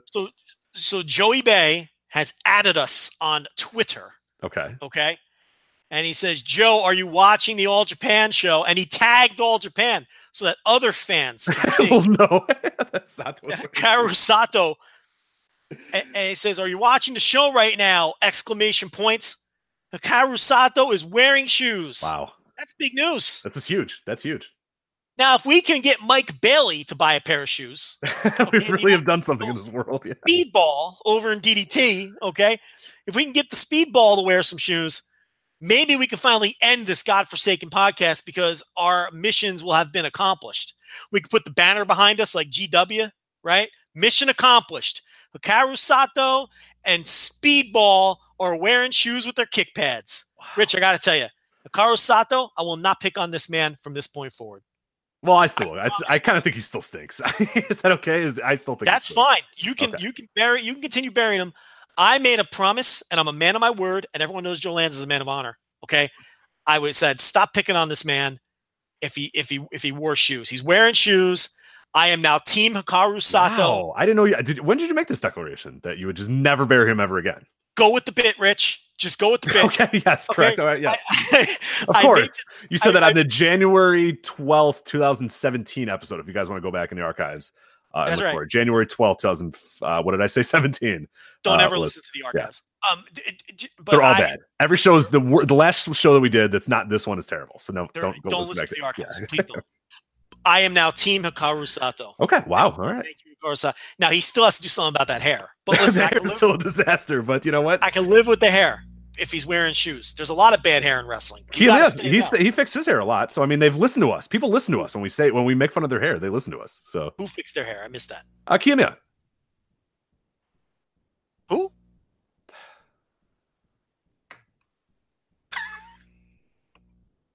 Don't get Rich. We're all tired here. It's okay. Kiyomiya from Noah. Kiyomiya, yes. The eyebrows, though, Well, hey, maybe it's his brand, like Anthony Davis. He's got like It's true. A unibrow thing. You lean into it. That's the new term. You lean in. Everyone's leaning into things, right? That's what we do now. So he's leaning into the eyebrows. Yeah, the hair got fixed though, so that's good. But yeah, so Sato's halfway there. Well, actually, a third of the way there. He's got to be better at wrestling too. But that's fine. All right, that's fine. Listen, we'll just have to differ on this. I'm Team Sato now. You're a Sato stan, right? You're standing. You're standing for. And I'm ready. I'm ready to turn the corner on Speedball too. I'm actually doing Speedball's thing. I'm punching my fist into my open hand right now. Okay, like Speedball does, and I'm doing that little nod, right? Because if he can get the shoes on, I'll be Team Speedball, and I'll stop picking on him too. Well, I've always liked his in-ring work, so I can't. But it does stuff. I can hear you hitting your hand. All right, stop. I'm doing the hand thing. I know, stop. I like it, though. I'm doing a little nod, too. Yeah, okay. All right. You gonna do it the rest of the show, then? Speedball. Yeah. So, what about next? Well, are we going to go back to the Wrestle Kingdom thing, or are we just going to sign off? No, the bit's over, Rich. Okay, all right. Kushida, Taiji Ishimori for the Junior Heavyweight Championship. Kushida, of course, the champion coming in, defending against Taiji Ishimori. Joe, it's weird to predict this, but I think we get another title change here. What do you think? Yeah, no, I think Ishimori's winning this match. Whether Kushida's leaving or not, I think he's winning the match. Kushida's only champion because Hiromu got hurt. Right. and it's his reign has been nothing to speak of through no fault of his own or really the company's either. I mean, they were put in a bad spot. They had to do a little mini tournament to crown a champion. And I think Ishimori wins the match because I just think it's time for something different with the juniors. Now, would it stun me if Kushida won? No. I'm kind of sick of Kushida holding the title. Yeah, I like him as a wrestler a lot. I think he has great matches with people like Will Ospreay and Hiromu and everybody else in the division. But he had his trademark title run already, and he's had 3 or 4 other title runs outside of that one. This is like his second accidental title run. And I'm more interested to see what someone like Taiji Ishimori can do with the belt. I mean, that feels fresh to me. And that's another reason why I think that the Bullet Club will lose the Trios title the next day, because I think, they'll get that title off of Ishimori and just free him up to do whatever he's going to do in the first half of the year with the junior title. Yeah, I made this mention a lot of times about Kushida, but he feels like he's a cloud over this division in a lot of ways, and that's not meant to be a negative, but it's just like he's just kind of there. And like I'm reading this match, I'm like, oh yeah, Kushida's the junior champion. Like no, like I'm just ready for something different. And like if it means that he's going to go to WWE or whatever, I don't, it doesn't really matter to me all that much. But I think the bigger thing is I just really, really, really want to find a way to get. I think Ishimori would be a great champion, and I think that's it. It feels new for the division, and depending on whatever happens with the Hiromu, if he comes back, I think him working against Taiji would be a lot more interesting than him working against Kushida. So just all the signs point to Taiji Ishimori winning this. It makes all the sense in the world that he would win this, and I'm excited for this match too, because I think Kushida, regardless of whatever, I think he's a cloud, and I'm kind of sick of him as being the junior champion. He's a great wrestler, so I cannot wait for this match because I know Ishimori is great as well, and I know these guys, they're in a pretty big spot as well. When we really look at this, I mean, it's fourth from the top. This is a big deal. This is a big junior match. I mean, it could have been booked at the opener. It could have been booked as the second match on the top. I think there's a very distinct reason it's fourth from the top. You can't look at match placement and just think it's random. I mean, it is not random at all. That is a big deal to be fourth from the top for this match. So I expect this to be very good. I expect it to get a lot of time, and I expect it to be awesome. I expect Taiji Ishimori to win it too. The only people they're booked beneath are Okada, Naito, and Tanahashi. I mean, that's the way you got to look at it. Right. It's and they always take care of the juniors on this show, or they have over the last few years anyway. The junior title match is always featured. It's a total myth that New Japan doesn't care about juniors. It's just a myth. You can't listen to that stuff because it's not rooted in any kind of reality. The cloud thing with Kushida, that you always use is very apt, because when he's around, they almost feel like they have to push him, and that's a problem because it gets in the way of other people and other things, and he's just in a weird spot where everyone could use a change here. I mean, even if they found him a tag team partner and did something like that, I would embrace it.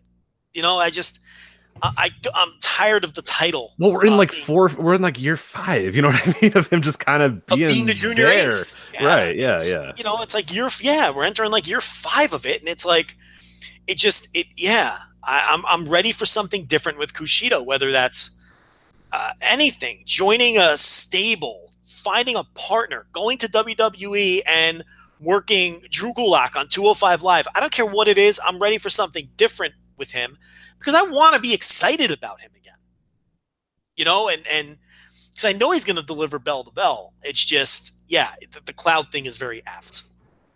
All right, move on here. Now the real business end of the card, I would say, Okada versus Jay White, just a straight singles match here. Without a doubt, and you mentioned a little bit earlier, the best built match of the entire Wrestle Kingdom show. I mean, it goes back to basically, the beginning of last year. Just some great little nuggets there. And John Carroll wrote the profile for Jay White in our ebook. And John mentioned, you look at Jay White, and Jay White's been involved in everything in this company this year. He's got tentacles in every little story. And this, breakdown of Okada and White, and Okada getting cocky and letting White into chaos, and White saying, "Hey, I'm gonna turn on you and I'm gonna destroy chaos," and Okada being like, "Yeah, whatever, buddy. Okay, sure." And then Okada losing the title, and then losing his mind, and then Jay White, kind of coming in and destroying chaos and stealing his mentor and stealing his partner. Like, this build has been awesome. Like, when you really look at the totality of it for the entire year and all the little tentacles and all the little moving parts and all that sort of stuff, I can't wait for this match. And it's going to be good too. It's going to be awesome too. But I think it's been far and away the best built match of this entire show. Yeah, I agree that that's the best built match on the show, and it's a result that can go either way. it will really say a lot about. Now, look, it's very clear that they've spent all year trying to get Jay White over as a dastardly heel and a potential main event level player in case they lose Omega and some of these other guys. You know, it's building your bench. And it's what New Japan is very good at. It's one of the things they're very good at in terms of the booking is constantly restocking the bench and building their bench. And they've done that with Jay White. I don't know what their plans are with Kushida for the rest. With Okada for the rest of the year. It is my personal belief that Okada goes into next year's Wrestle Kingdom as the champion. Naito wins the G1 and the 2020 Dome match on a Saturday. Maximum opportunity to truly fill the building with truly their biggest match, and that's the Naito-Okada Dome rematch where Naito finally wins the title in front of, 50,000 fans from the guy who he fucked up against 2 years prior, all that, tie a neat bow around it. So I think Okada needs to be kept strong here, but it's so early in the year that I think there's plenty of time to fix all that. But it's still a 50-50 match to me, and I don't have a good feel for where they're going with it. All I know is they're going to give this Jay White, they're going to continue with this Jay White thing. And I don't think Jay White, by the way, is an absolute lock to be a top star. I think he's on the right path. I think they've done a great job in attempting to get him over. I think Okada was the right guy to do it with. But I'm not 100% sold on Jay White getting all the way there. I think he could. I could see it flopping too, though. I can see it both ways. But what's really interesting about this is Jay White cannot have another dud on this show. Yeah, I was going to say, this is like, there's two different scenarios that I see here. Is if he has another dud, where do we kind of put him? Like, what does that become then? If let's kind of rule out Okada for right now. Jay White goes out there and just, it's not great. It just doesn't kind of deliver on that level.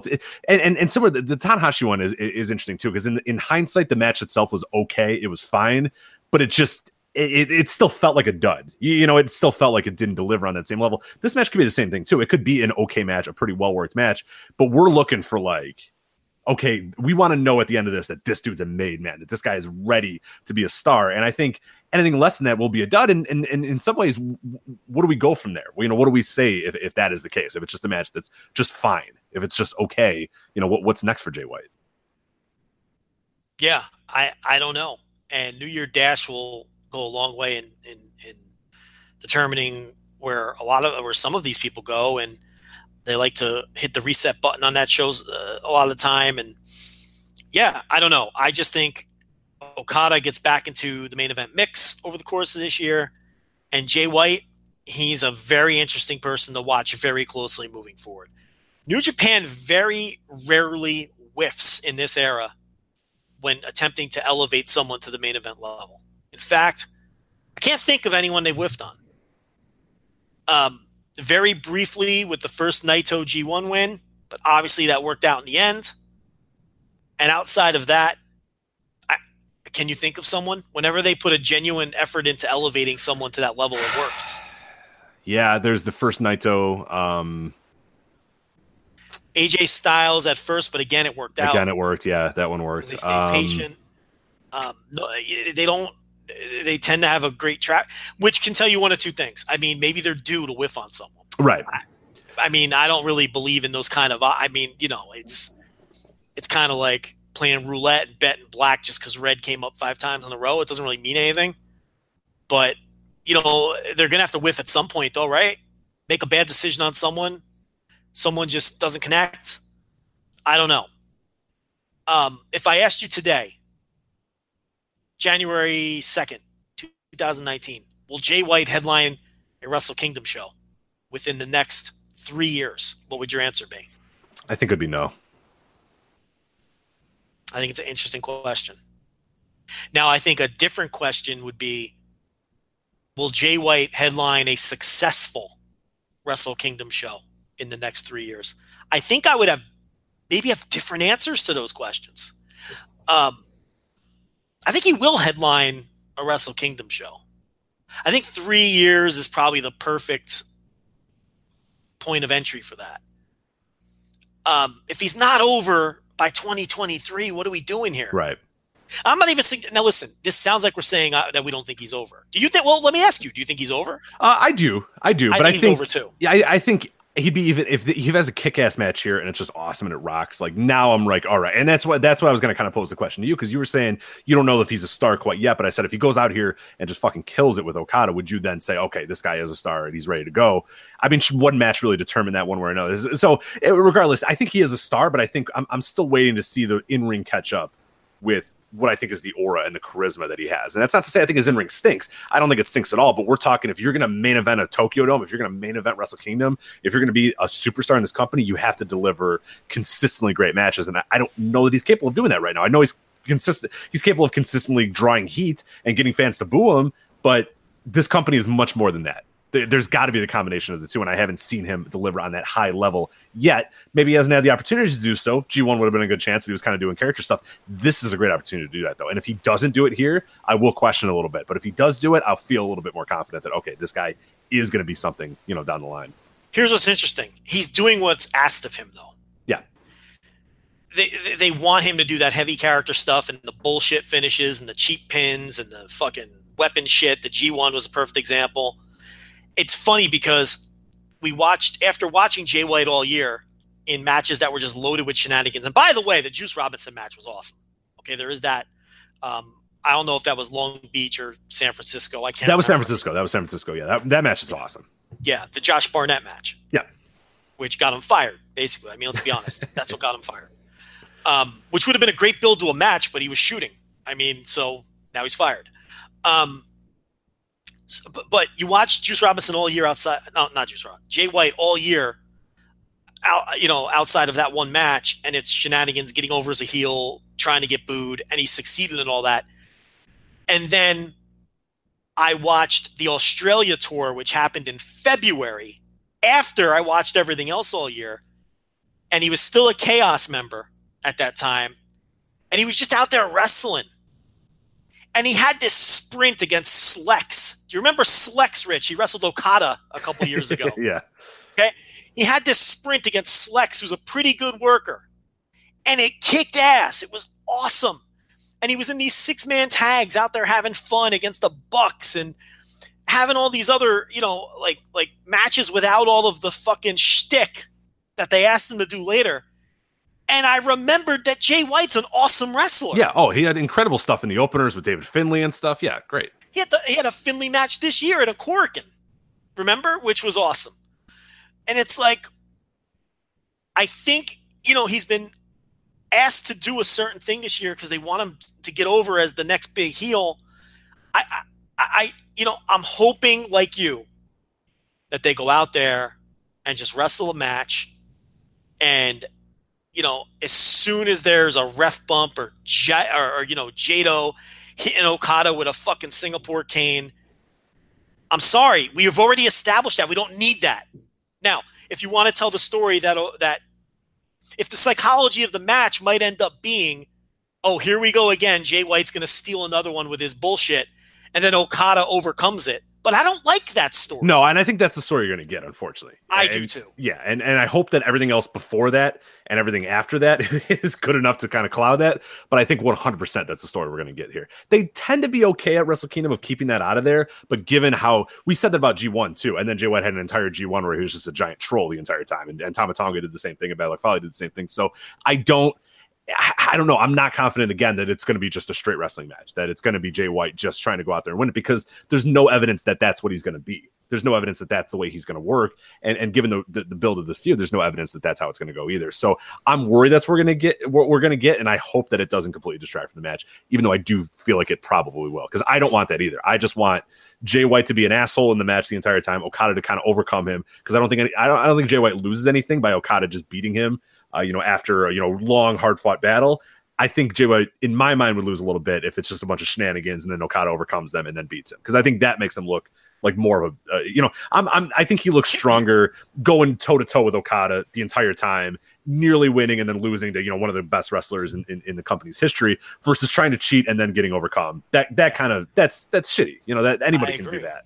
Yeah, I agree. But unfortunately, here's the weird thing. The proper story is the one we don't want. Yeah. Because that really is the logical pro wrestling story to Okada to finally overcome this guy and he gets his and his shenanigans backfire. That's how fucking Jim Cornette would book this thing. That's how that's the pro wrestling story that this should be. But I agree with you. I think Jay White needs a killer match in a traditional sense on the show, especially after last year. I don't care what anybody says, that match did not work last year. And especially after what happened last year, he needs that. And I think that would help him more. I really do. I agree with you. I'm with you 100%. I think we're getting the quote-unquote right match in this situation, which to me is the less desirable one. Yeah, absolutely. Yeah, it's Gato walking in with a chair, kind of grabbing the chair, turning around, Jay White trying to hit his move, ducking out of the way, whatever, hits a rainmaker. Yeah, I know. we'll see. Hopefully not, but we'll see. Either way, the build is enjoy, and all eyes are going to be on Jay White and see how he delivers, and Okada too, because Okada's had kind of an up and down year as well. With he said it's still an incredible year, but trying to see where he sort of goes character wise. If he wins here, does he get back on track? Does he now is he now ready to go back towards the title and whatnot? And is he back to being a contender? Or if he loses here, does he hit rock bottom? What's the next step there? So I think there's a lot of fun ways that can go. So I'm excited to see what the result of this match is for sure. Sneaky match of the night contender if they just have a match. Yeah. Oh yeah, for sure. Because one that no one's thinking about it in that way. They're thinking about the main event and the opener and the Ishii match. No one's thinking about the Okada Jay White match in that way because we've been conditioned to Jay White shtick. So we'll see. All right, so move on to the semi-main event here. Chris Jericho versus Tetsuya Naito. This is, of course, for the Intercontinental Championship. Chris Jericho defending the title against Naito. The build of this has been unique. I think Chris Jericho has once again found a way to reinvent himself. I'm ready for this to kind of be over, and that's not anything against Jericho because I think he's awesome. I really do enjoy Chris Jericho. I'm just ready for the next story of Tetsuya Naito, and I hope he kind of puts us away, moves on, beats Jericho, and we kind of see the next step of the Intercontinental Championship with Naito, winning it and whatever can happen there. Again, not that I'm down on the build. I'm just kind of ready for a new story here. But all in all, I'm excited for this match. I'm excited to see how Jericho delivers because this cannot be the exact same match they had with Kenny Omega last year. That was a lot of smoke and mirrors. I don't think he can do that again here with Naito. He's going to have a little bit more of a straight wrestling match, and I'm curious to see, Jericho at his age if he can do that. And I'm confident that he thinks he can do it. I just don't know if physically he can do it, but I'm excited to see it. I think they're going to fight. This is a blood feud, and they fought the first time, and Jericho blindsided him and beat him up and bloodied him up while he was still wearing that white suit. Yeah. And it made the great visual of Jericho ripping the suit off of him and beating the shit out of him. And I think Naito is going to approach this like a fight. And it's not a lock that he wins. I think he will win. Just shut down the internet if he loses. I mean, I think LIJ fans are going to get their happy ending with Naito. So it's like, I don't think he has to win, but just shut it down if he loses. But I think he will win by just out fighting Jericho. And because that's kind of the story of the feud. So I think this will be a very different match than everything else on the card. And you said you're ready for Naito to do something else. I'm ready for Jericho to do something else. I want to see where they go with Jericho now, because to me, it's like he still has Tanahashi on the table. He still has Okada on the table. And I don't think he would work a long program with anyone else. He did the Omega thing. He did the Naito thing. And then there's those two guys. I think Jericho is a smart guy, and I don't think he's going to be doing programs with Togi Makabe. You know what I mean? So I think there's something real interesting there with Tanahashi, if that's a direction. So if Tanahashi, I was going to say if Tanahashi loses to Omega, but as I sit here and think about it, even if Tanahashi wins, you could do a Jericho-Tanahashi title match. What do you think about that? Even if Jericho loses, because that doesn't matter. Right. People will complain and say, he's getting a title match after he lost. But to pro wrestling, it doesn't matter. So it's like, it would bother me on a very small level, but I would understand that it's a big match for business and you just do it.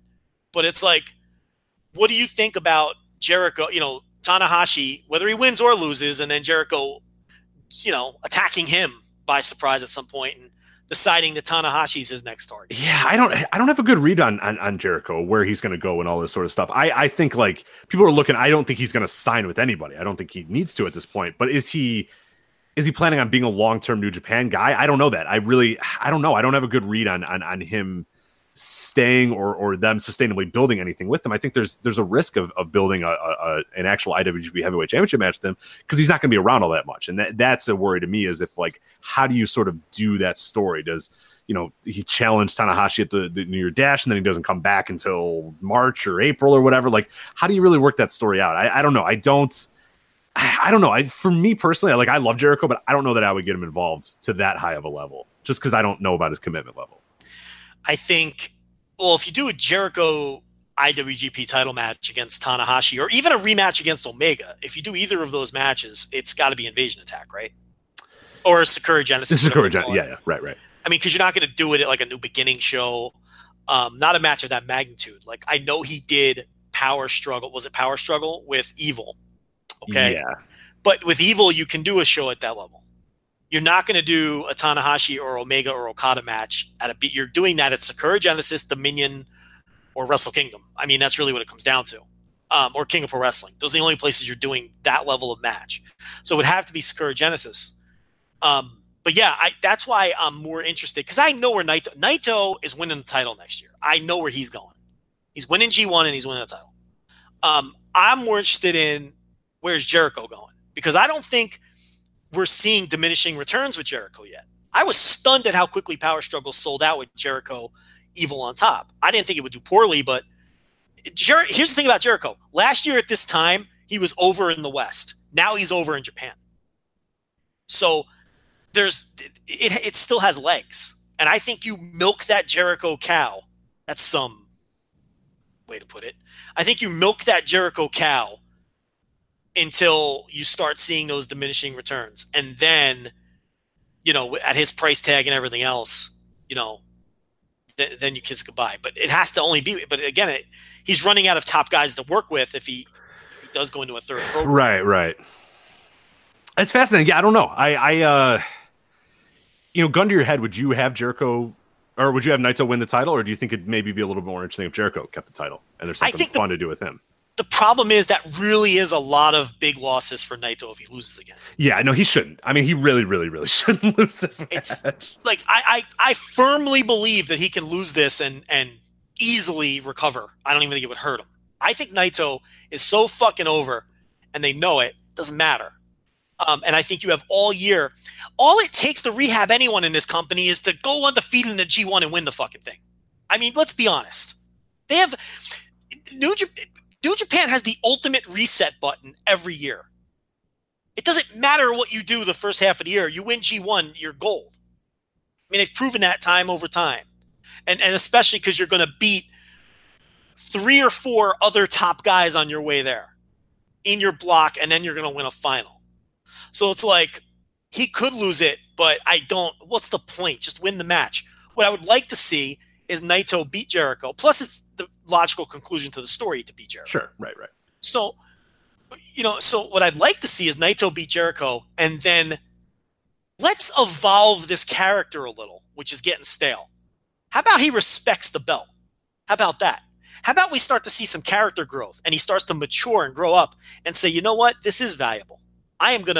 This fucking belt, you know what? I didn't like it the first time, but I am going to make the most of this fucking thing, and I'm going to make it more important than Kenny Omega's belt. Bingo. That's exactly the way I would do it. Is people keep saying, oh, he doesn't care about the belt. He doesn't care about the belt. It's a secondary belt. What he should say is, they're not giving me the chance to get this top belt, so fuck it. I'm going to make this the biggest belt in the company. I'm going to say, fuck, if you're not going to give me the chance to win that main title and you're going to screw me over or whatever, then screw it. I'm going to make this title the biggest title in the world. I'm going to make this title the one that everybody wants to challenge. I'm going to make this one the one that everybody comes around the world to. And then you can have a main event shows with that title. But that is going to be a key there. And we talked about it, years ago about Naito doing that too, of sort of respecting things a little bit more. And I think that would be the way where you can still be disrespectful to the company. You can still do the, hey, it's us against them or whatever, but you could do it in a way where he takes some pride in what he's doing and not throwing the title down. Because that benefits nobody. That does absolutely nothing for anybody. If he walks in and throws the title down and kicks it and destroys it and all that sort of shit, that does nothing for it. I love the idea. I'm so glad you brought that up. I love the idea of him coming in there and saying, I am going to make this belt the big belt because I have it. This belt is the most important title in the entire company because I own it. And I'm going to own it forever. Something like that. I think there's just so much more you can do with that versus him kicking it down the ramp or whatever. That does nothing. Hey, let's evolve from that, and use that as the first step of his character growth leading into that dome match that I think they're going to do in 2020. And it's like I think his gimmick, his character needs that. It's like, all right, we get the mall goth thing. We got it already. It's embedded into our brains. He doesn't care about anything. We get it. Now it's time to evolve a little. I mean, that worked and it got him over and all that. And he's got his other crew of mall goths that follow him around, and we get it. But now let's evolve some. And that would be a perfect way to do it, where everyone – and here's the other problem with him not caring about that belt. You're telling your fans not to care about it. Exactly. That's what I mean. It benefits nobody by him kicking it down and saying, this title fucking sucks. Then why am I going to go buy a ticket to watch you play? I get that that's sort of the character, but I think there's ways to make the character a positive, where him sort of taking honor or taking pride in his title because he's been wronged or whatever is a perfect way to do it. Because, you cannot headline a show with a guy who's kicking a title down the ramp and saying, this thing fucking sucks. That does nothing for anybody. Thing we always talk about, why should we care if he doesn't? Right. So, and you're telling all of the LIJ fans you don't care about this belt. Why? You never want to tell fans not to care about anything. You're trying to get money out of fans. They're supposed to care about everything. So I don't like it from that perspective either. So that, to me, that's the route I would go. He wins the title, and there's a slight shift in his character to where he tells his fans, "Hey, look, we're going to make this thing more important than that thing. Rally behind me and let's do this." Yeah. I love it. Yeah, that's. I hope so, man. We'll see. I'm even excited thinking about that, and I am agnostic on Naito. I don't love him. I don't hate him. I don't really care about him. He's a guy on the card to me. If he does that, that raises my eyebrows. I'm like, hey, that's interesting. I want to see who he wrestles next month. All right, match itself. You mentioned that you thought it was going to be a little bit more of a blunder brawl, a fight. Do you think it's like we're going through tables type thing, or you think it's more just kind of brawling? I'm trying to get an idea exactly in my head of what I think this match is going to be like. You think it will be? I agree, it'll be a fight. I don't know. Is it going to be like the Omega thing, where it's weapons and tables and all that sort of stuff? Do you see it as that, or do you see it as more like kind of a rougher match with punches and maybe some outside stuff, but maybe not full on like we're using weapons type story? Yeah, I don't know how you keep weapons out of it, but I think it leans more in the direction of what Naito and Jericho did the first time, with just it's a fight. It's the best way I could describe it. Yeah, mm-hmm. It's the old school fight. It's an old Georgia territory or Crockett territory or the Blanchard territory street fight where they wear knee pads over their jeans and they fight and they bleed and the women are screaming and that's what I see. And I think that I don't think they're going to go in there and do hip tosses. I think they're going to fight. And I think Naito is going to show a different side. Even in the build, I mean, he's saying things like, I am going to kill Chris Jericho and he's never going to wrestle again. When have you heard Naito say things like that? Yeah, he's definitely inspired by this one, so that's cool. Yeah. All right, so then we get to our main event. We talked about it a little bit here. Kenny Omega defending the IWGP Heavyweight Championship against Hiroshi Tanahashi. This is going to be one, as you said, when the result comes down, regardless of which way it goes, people are going to be talking. If Tanahashi wins, it's Omega's done and he's going to All Elite and he's never coming back. If Omega wins, then, oh my God, New Japan's working with All Elite. I can't believe it. Where are you kind of leaning in this story? I tend to think everything's sort of leaning towards Tanahashi winning the title here, and I think it's probably the right move. I don't know what that means for Kenny Omega in the future, but I like the idea of Tanahashi kind of getting the full redemption story. Then again, his whole redemption story may have been just kind of build Kenny Omega too. I don't know. It's I want to be confident in one of the directions, but I just can't be, and that's awesome. I'm going to this main event not really knowing the result. Yeah, it's great because I do think it's a coin flip match, and I really don't want to convince myself of one side or the other because I just want to sit back. Here's the other thing about this match, and with all the talk, all of the endless bullshit talk about Kenny Omega and all this, but what's lost here is they're going to have a great fucking match. Oh, these are two of the best. And they're two guys who always deliver in this kind of spot. Kenny Omega takes so much pride in his performances. He's in there with an all-time great. And you've got Tanahashi in there who always finds a way. He's brilliant. You have two geniuses in the ring with each other. And it's almost impossible to me that they wouldn't go in there and have a great match in the biggest match of the year for their company. And two guys who haven't really worked together all that much. Their last program was cut short by injury. And, they're as close to Stone Cold Locks to delivering as anyone in the business. And they're in there with each other. And it's a huge match. And Omega has had a ton of time to sit and think about spots and think about what he wants to do. Tanahashi is always brilliant in coming up with things. Oh, these are two brilliant pro wrestlers. I mean, brilliant. Yeah, it's just absolute artists. In the true sense of the word. I mean, you throw words around, but they are brilliant. They are brilliant pro wrestling minds.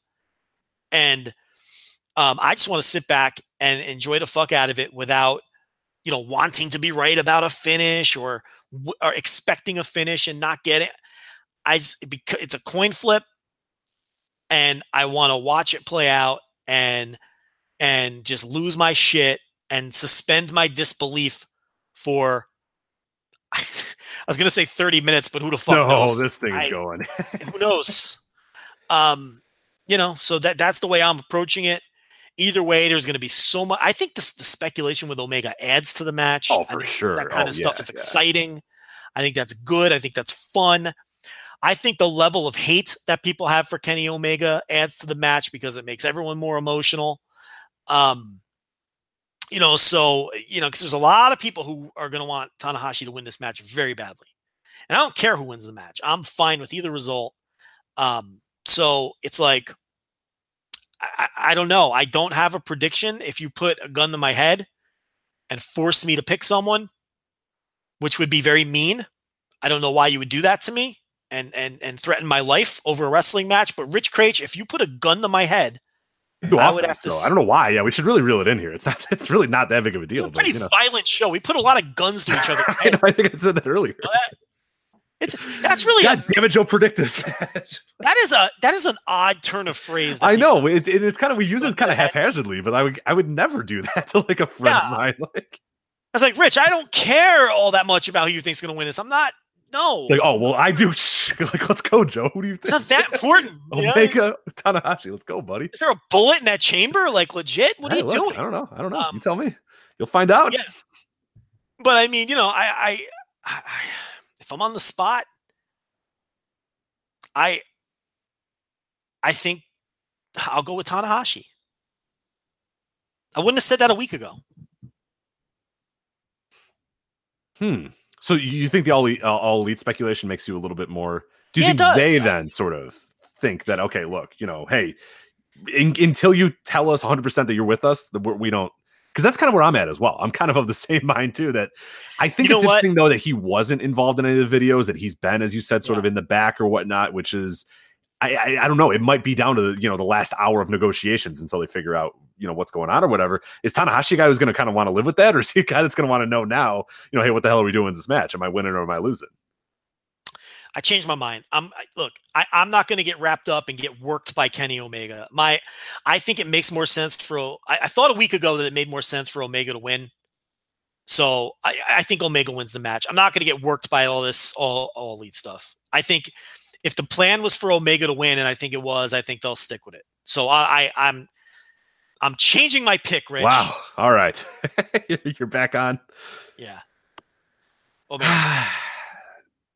I think the redemption story is pretty cool with Tanahashi. I like that idea, but I think it still works if he gets all the way here and then loses. Because I don't know that Tanahashi needs this title right now. He does not. He doesn't. And I think what would be important is Kenny Omega winning here and then hopefully righting the wrong of whatever the title has been. And maybe he has a really good title run here. Maybe he starts to respect, Japanese wrestling and the New Japan a little bit more. And he does a handshake or whatever. I think that's a much better story to me, because Tanahashi winning the title again, it's just, I don't know. It just feels similar to the Kushida thing that we talked about earlier. I'm glad as hell that Tanahashi is in this match, and I'm awesome that we got to see this run. We got to see 2018 be kind of the redemption year of Tanahashi, but I don't want 2019 to be an extension of that, redemption year. I think he's had his time in the sun. You know what I mean? Like, I don't think that he'd be a good representative of the future of New Japan. I think it's a great idea to get, if you have a Stone Cold lock from Omega and that Omega's hanging around and he's here, then that's obviously the right play to do more than in Tanahashi. But again, and that's where the fascinating part is going to be, is that if Tanahashi wins, my mind's going to be going in all tons of fucking directions. But like you said, regardless of that, I'm just going to be sitting down waiting and excited to watch two fucking geniuses, like two of the greatest wrestlers ever, two of the smartest wrestlers ever, two of the guys that think of this craft different than anybody else. There is no doubt in my mind. We talked about it last year when we were previewing Wrestle Kingdom, and certain guys like, the Naito Okada match and basically anything Tanahashi does. Like, there is no chance in hell this match doesn't rock, because these two dudes are too smart to do that. Omega always delivers with the right opponents. He always delivers with those top tier opponents, and Tanahashi has been delivering for 20 years. You know what I mean, in terms of stuff with top tier opponents. So I have not even a thought in my mind that this match is anything less than great. I'm just excited to kind of sit down and watch it and not know what the finish is going to be, and then really, really overreact immediately upon the finish and decide that the fate of the wrestling world has now changed because this man won this match, even though that might not be the case. But I'm excited to sit down and do it. So I think it's going to have off the charts heat too. For all the talk of the poor build, I don't think that's going to be reflected in the crowd, and I think that's going to help the match, because both of those guys know how to soak that in and do the right things with that. I think, to me, it's the safest bet for match of the night when you consider it's the main event, so it instantly has an advantage, and who's in it, and all the things that we talked about. I think it's the safest bet for match of the night. I think it will be the match of the night. But how about this scenario? I just thought of this. I like scenarios. Let's go. What do you got? Tanahashi wins, and he doesn't hold the title long term or anything like that. They wrap up his little comeback story here. He vanquishes Kenny. New Japan is the superior fighting style, all that jazz. The last time he got in the ring with Okada, he beat him. Doesn't Okada have to get that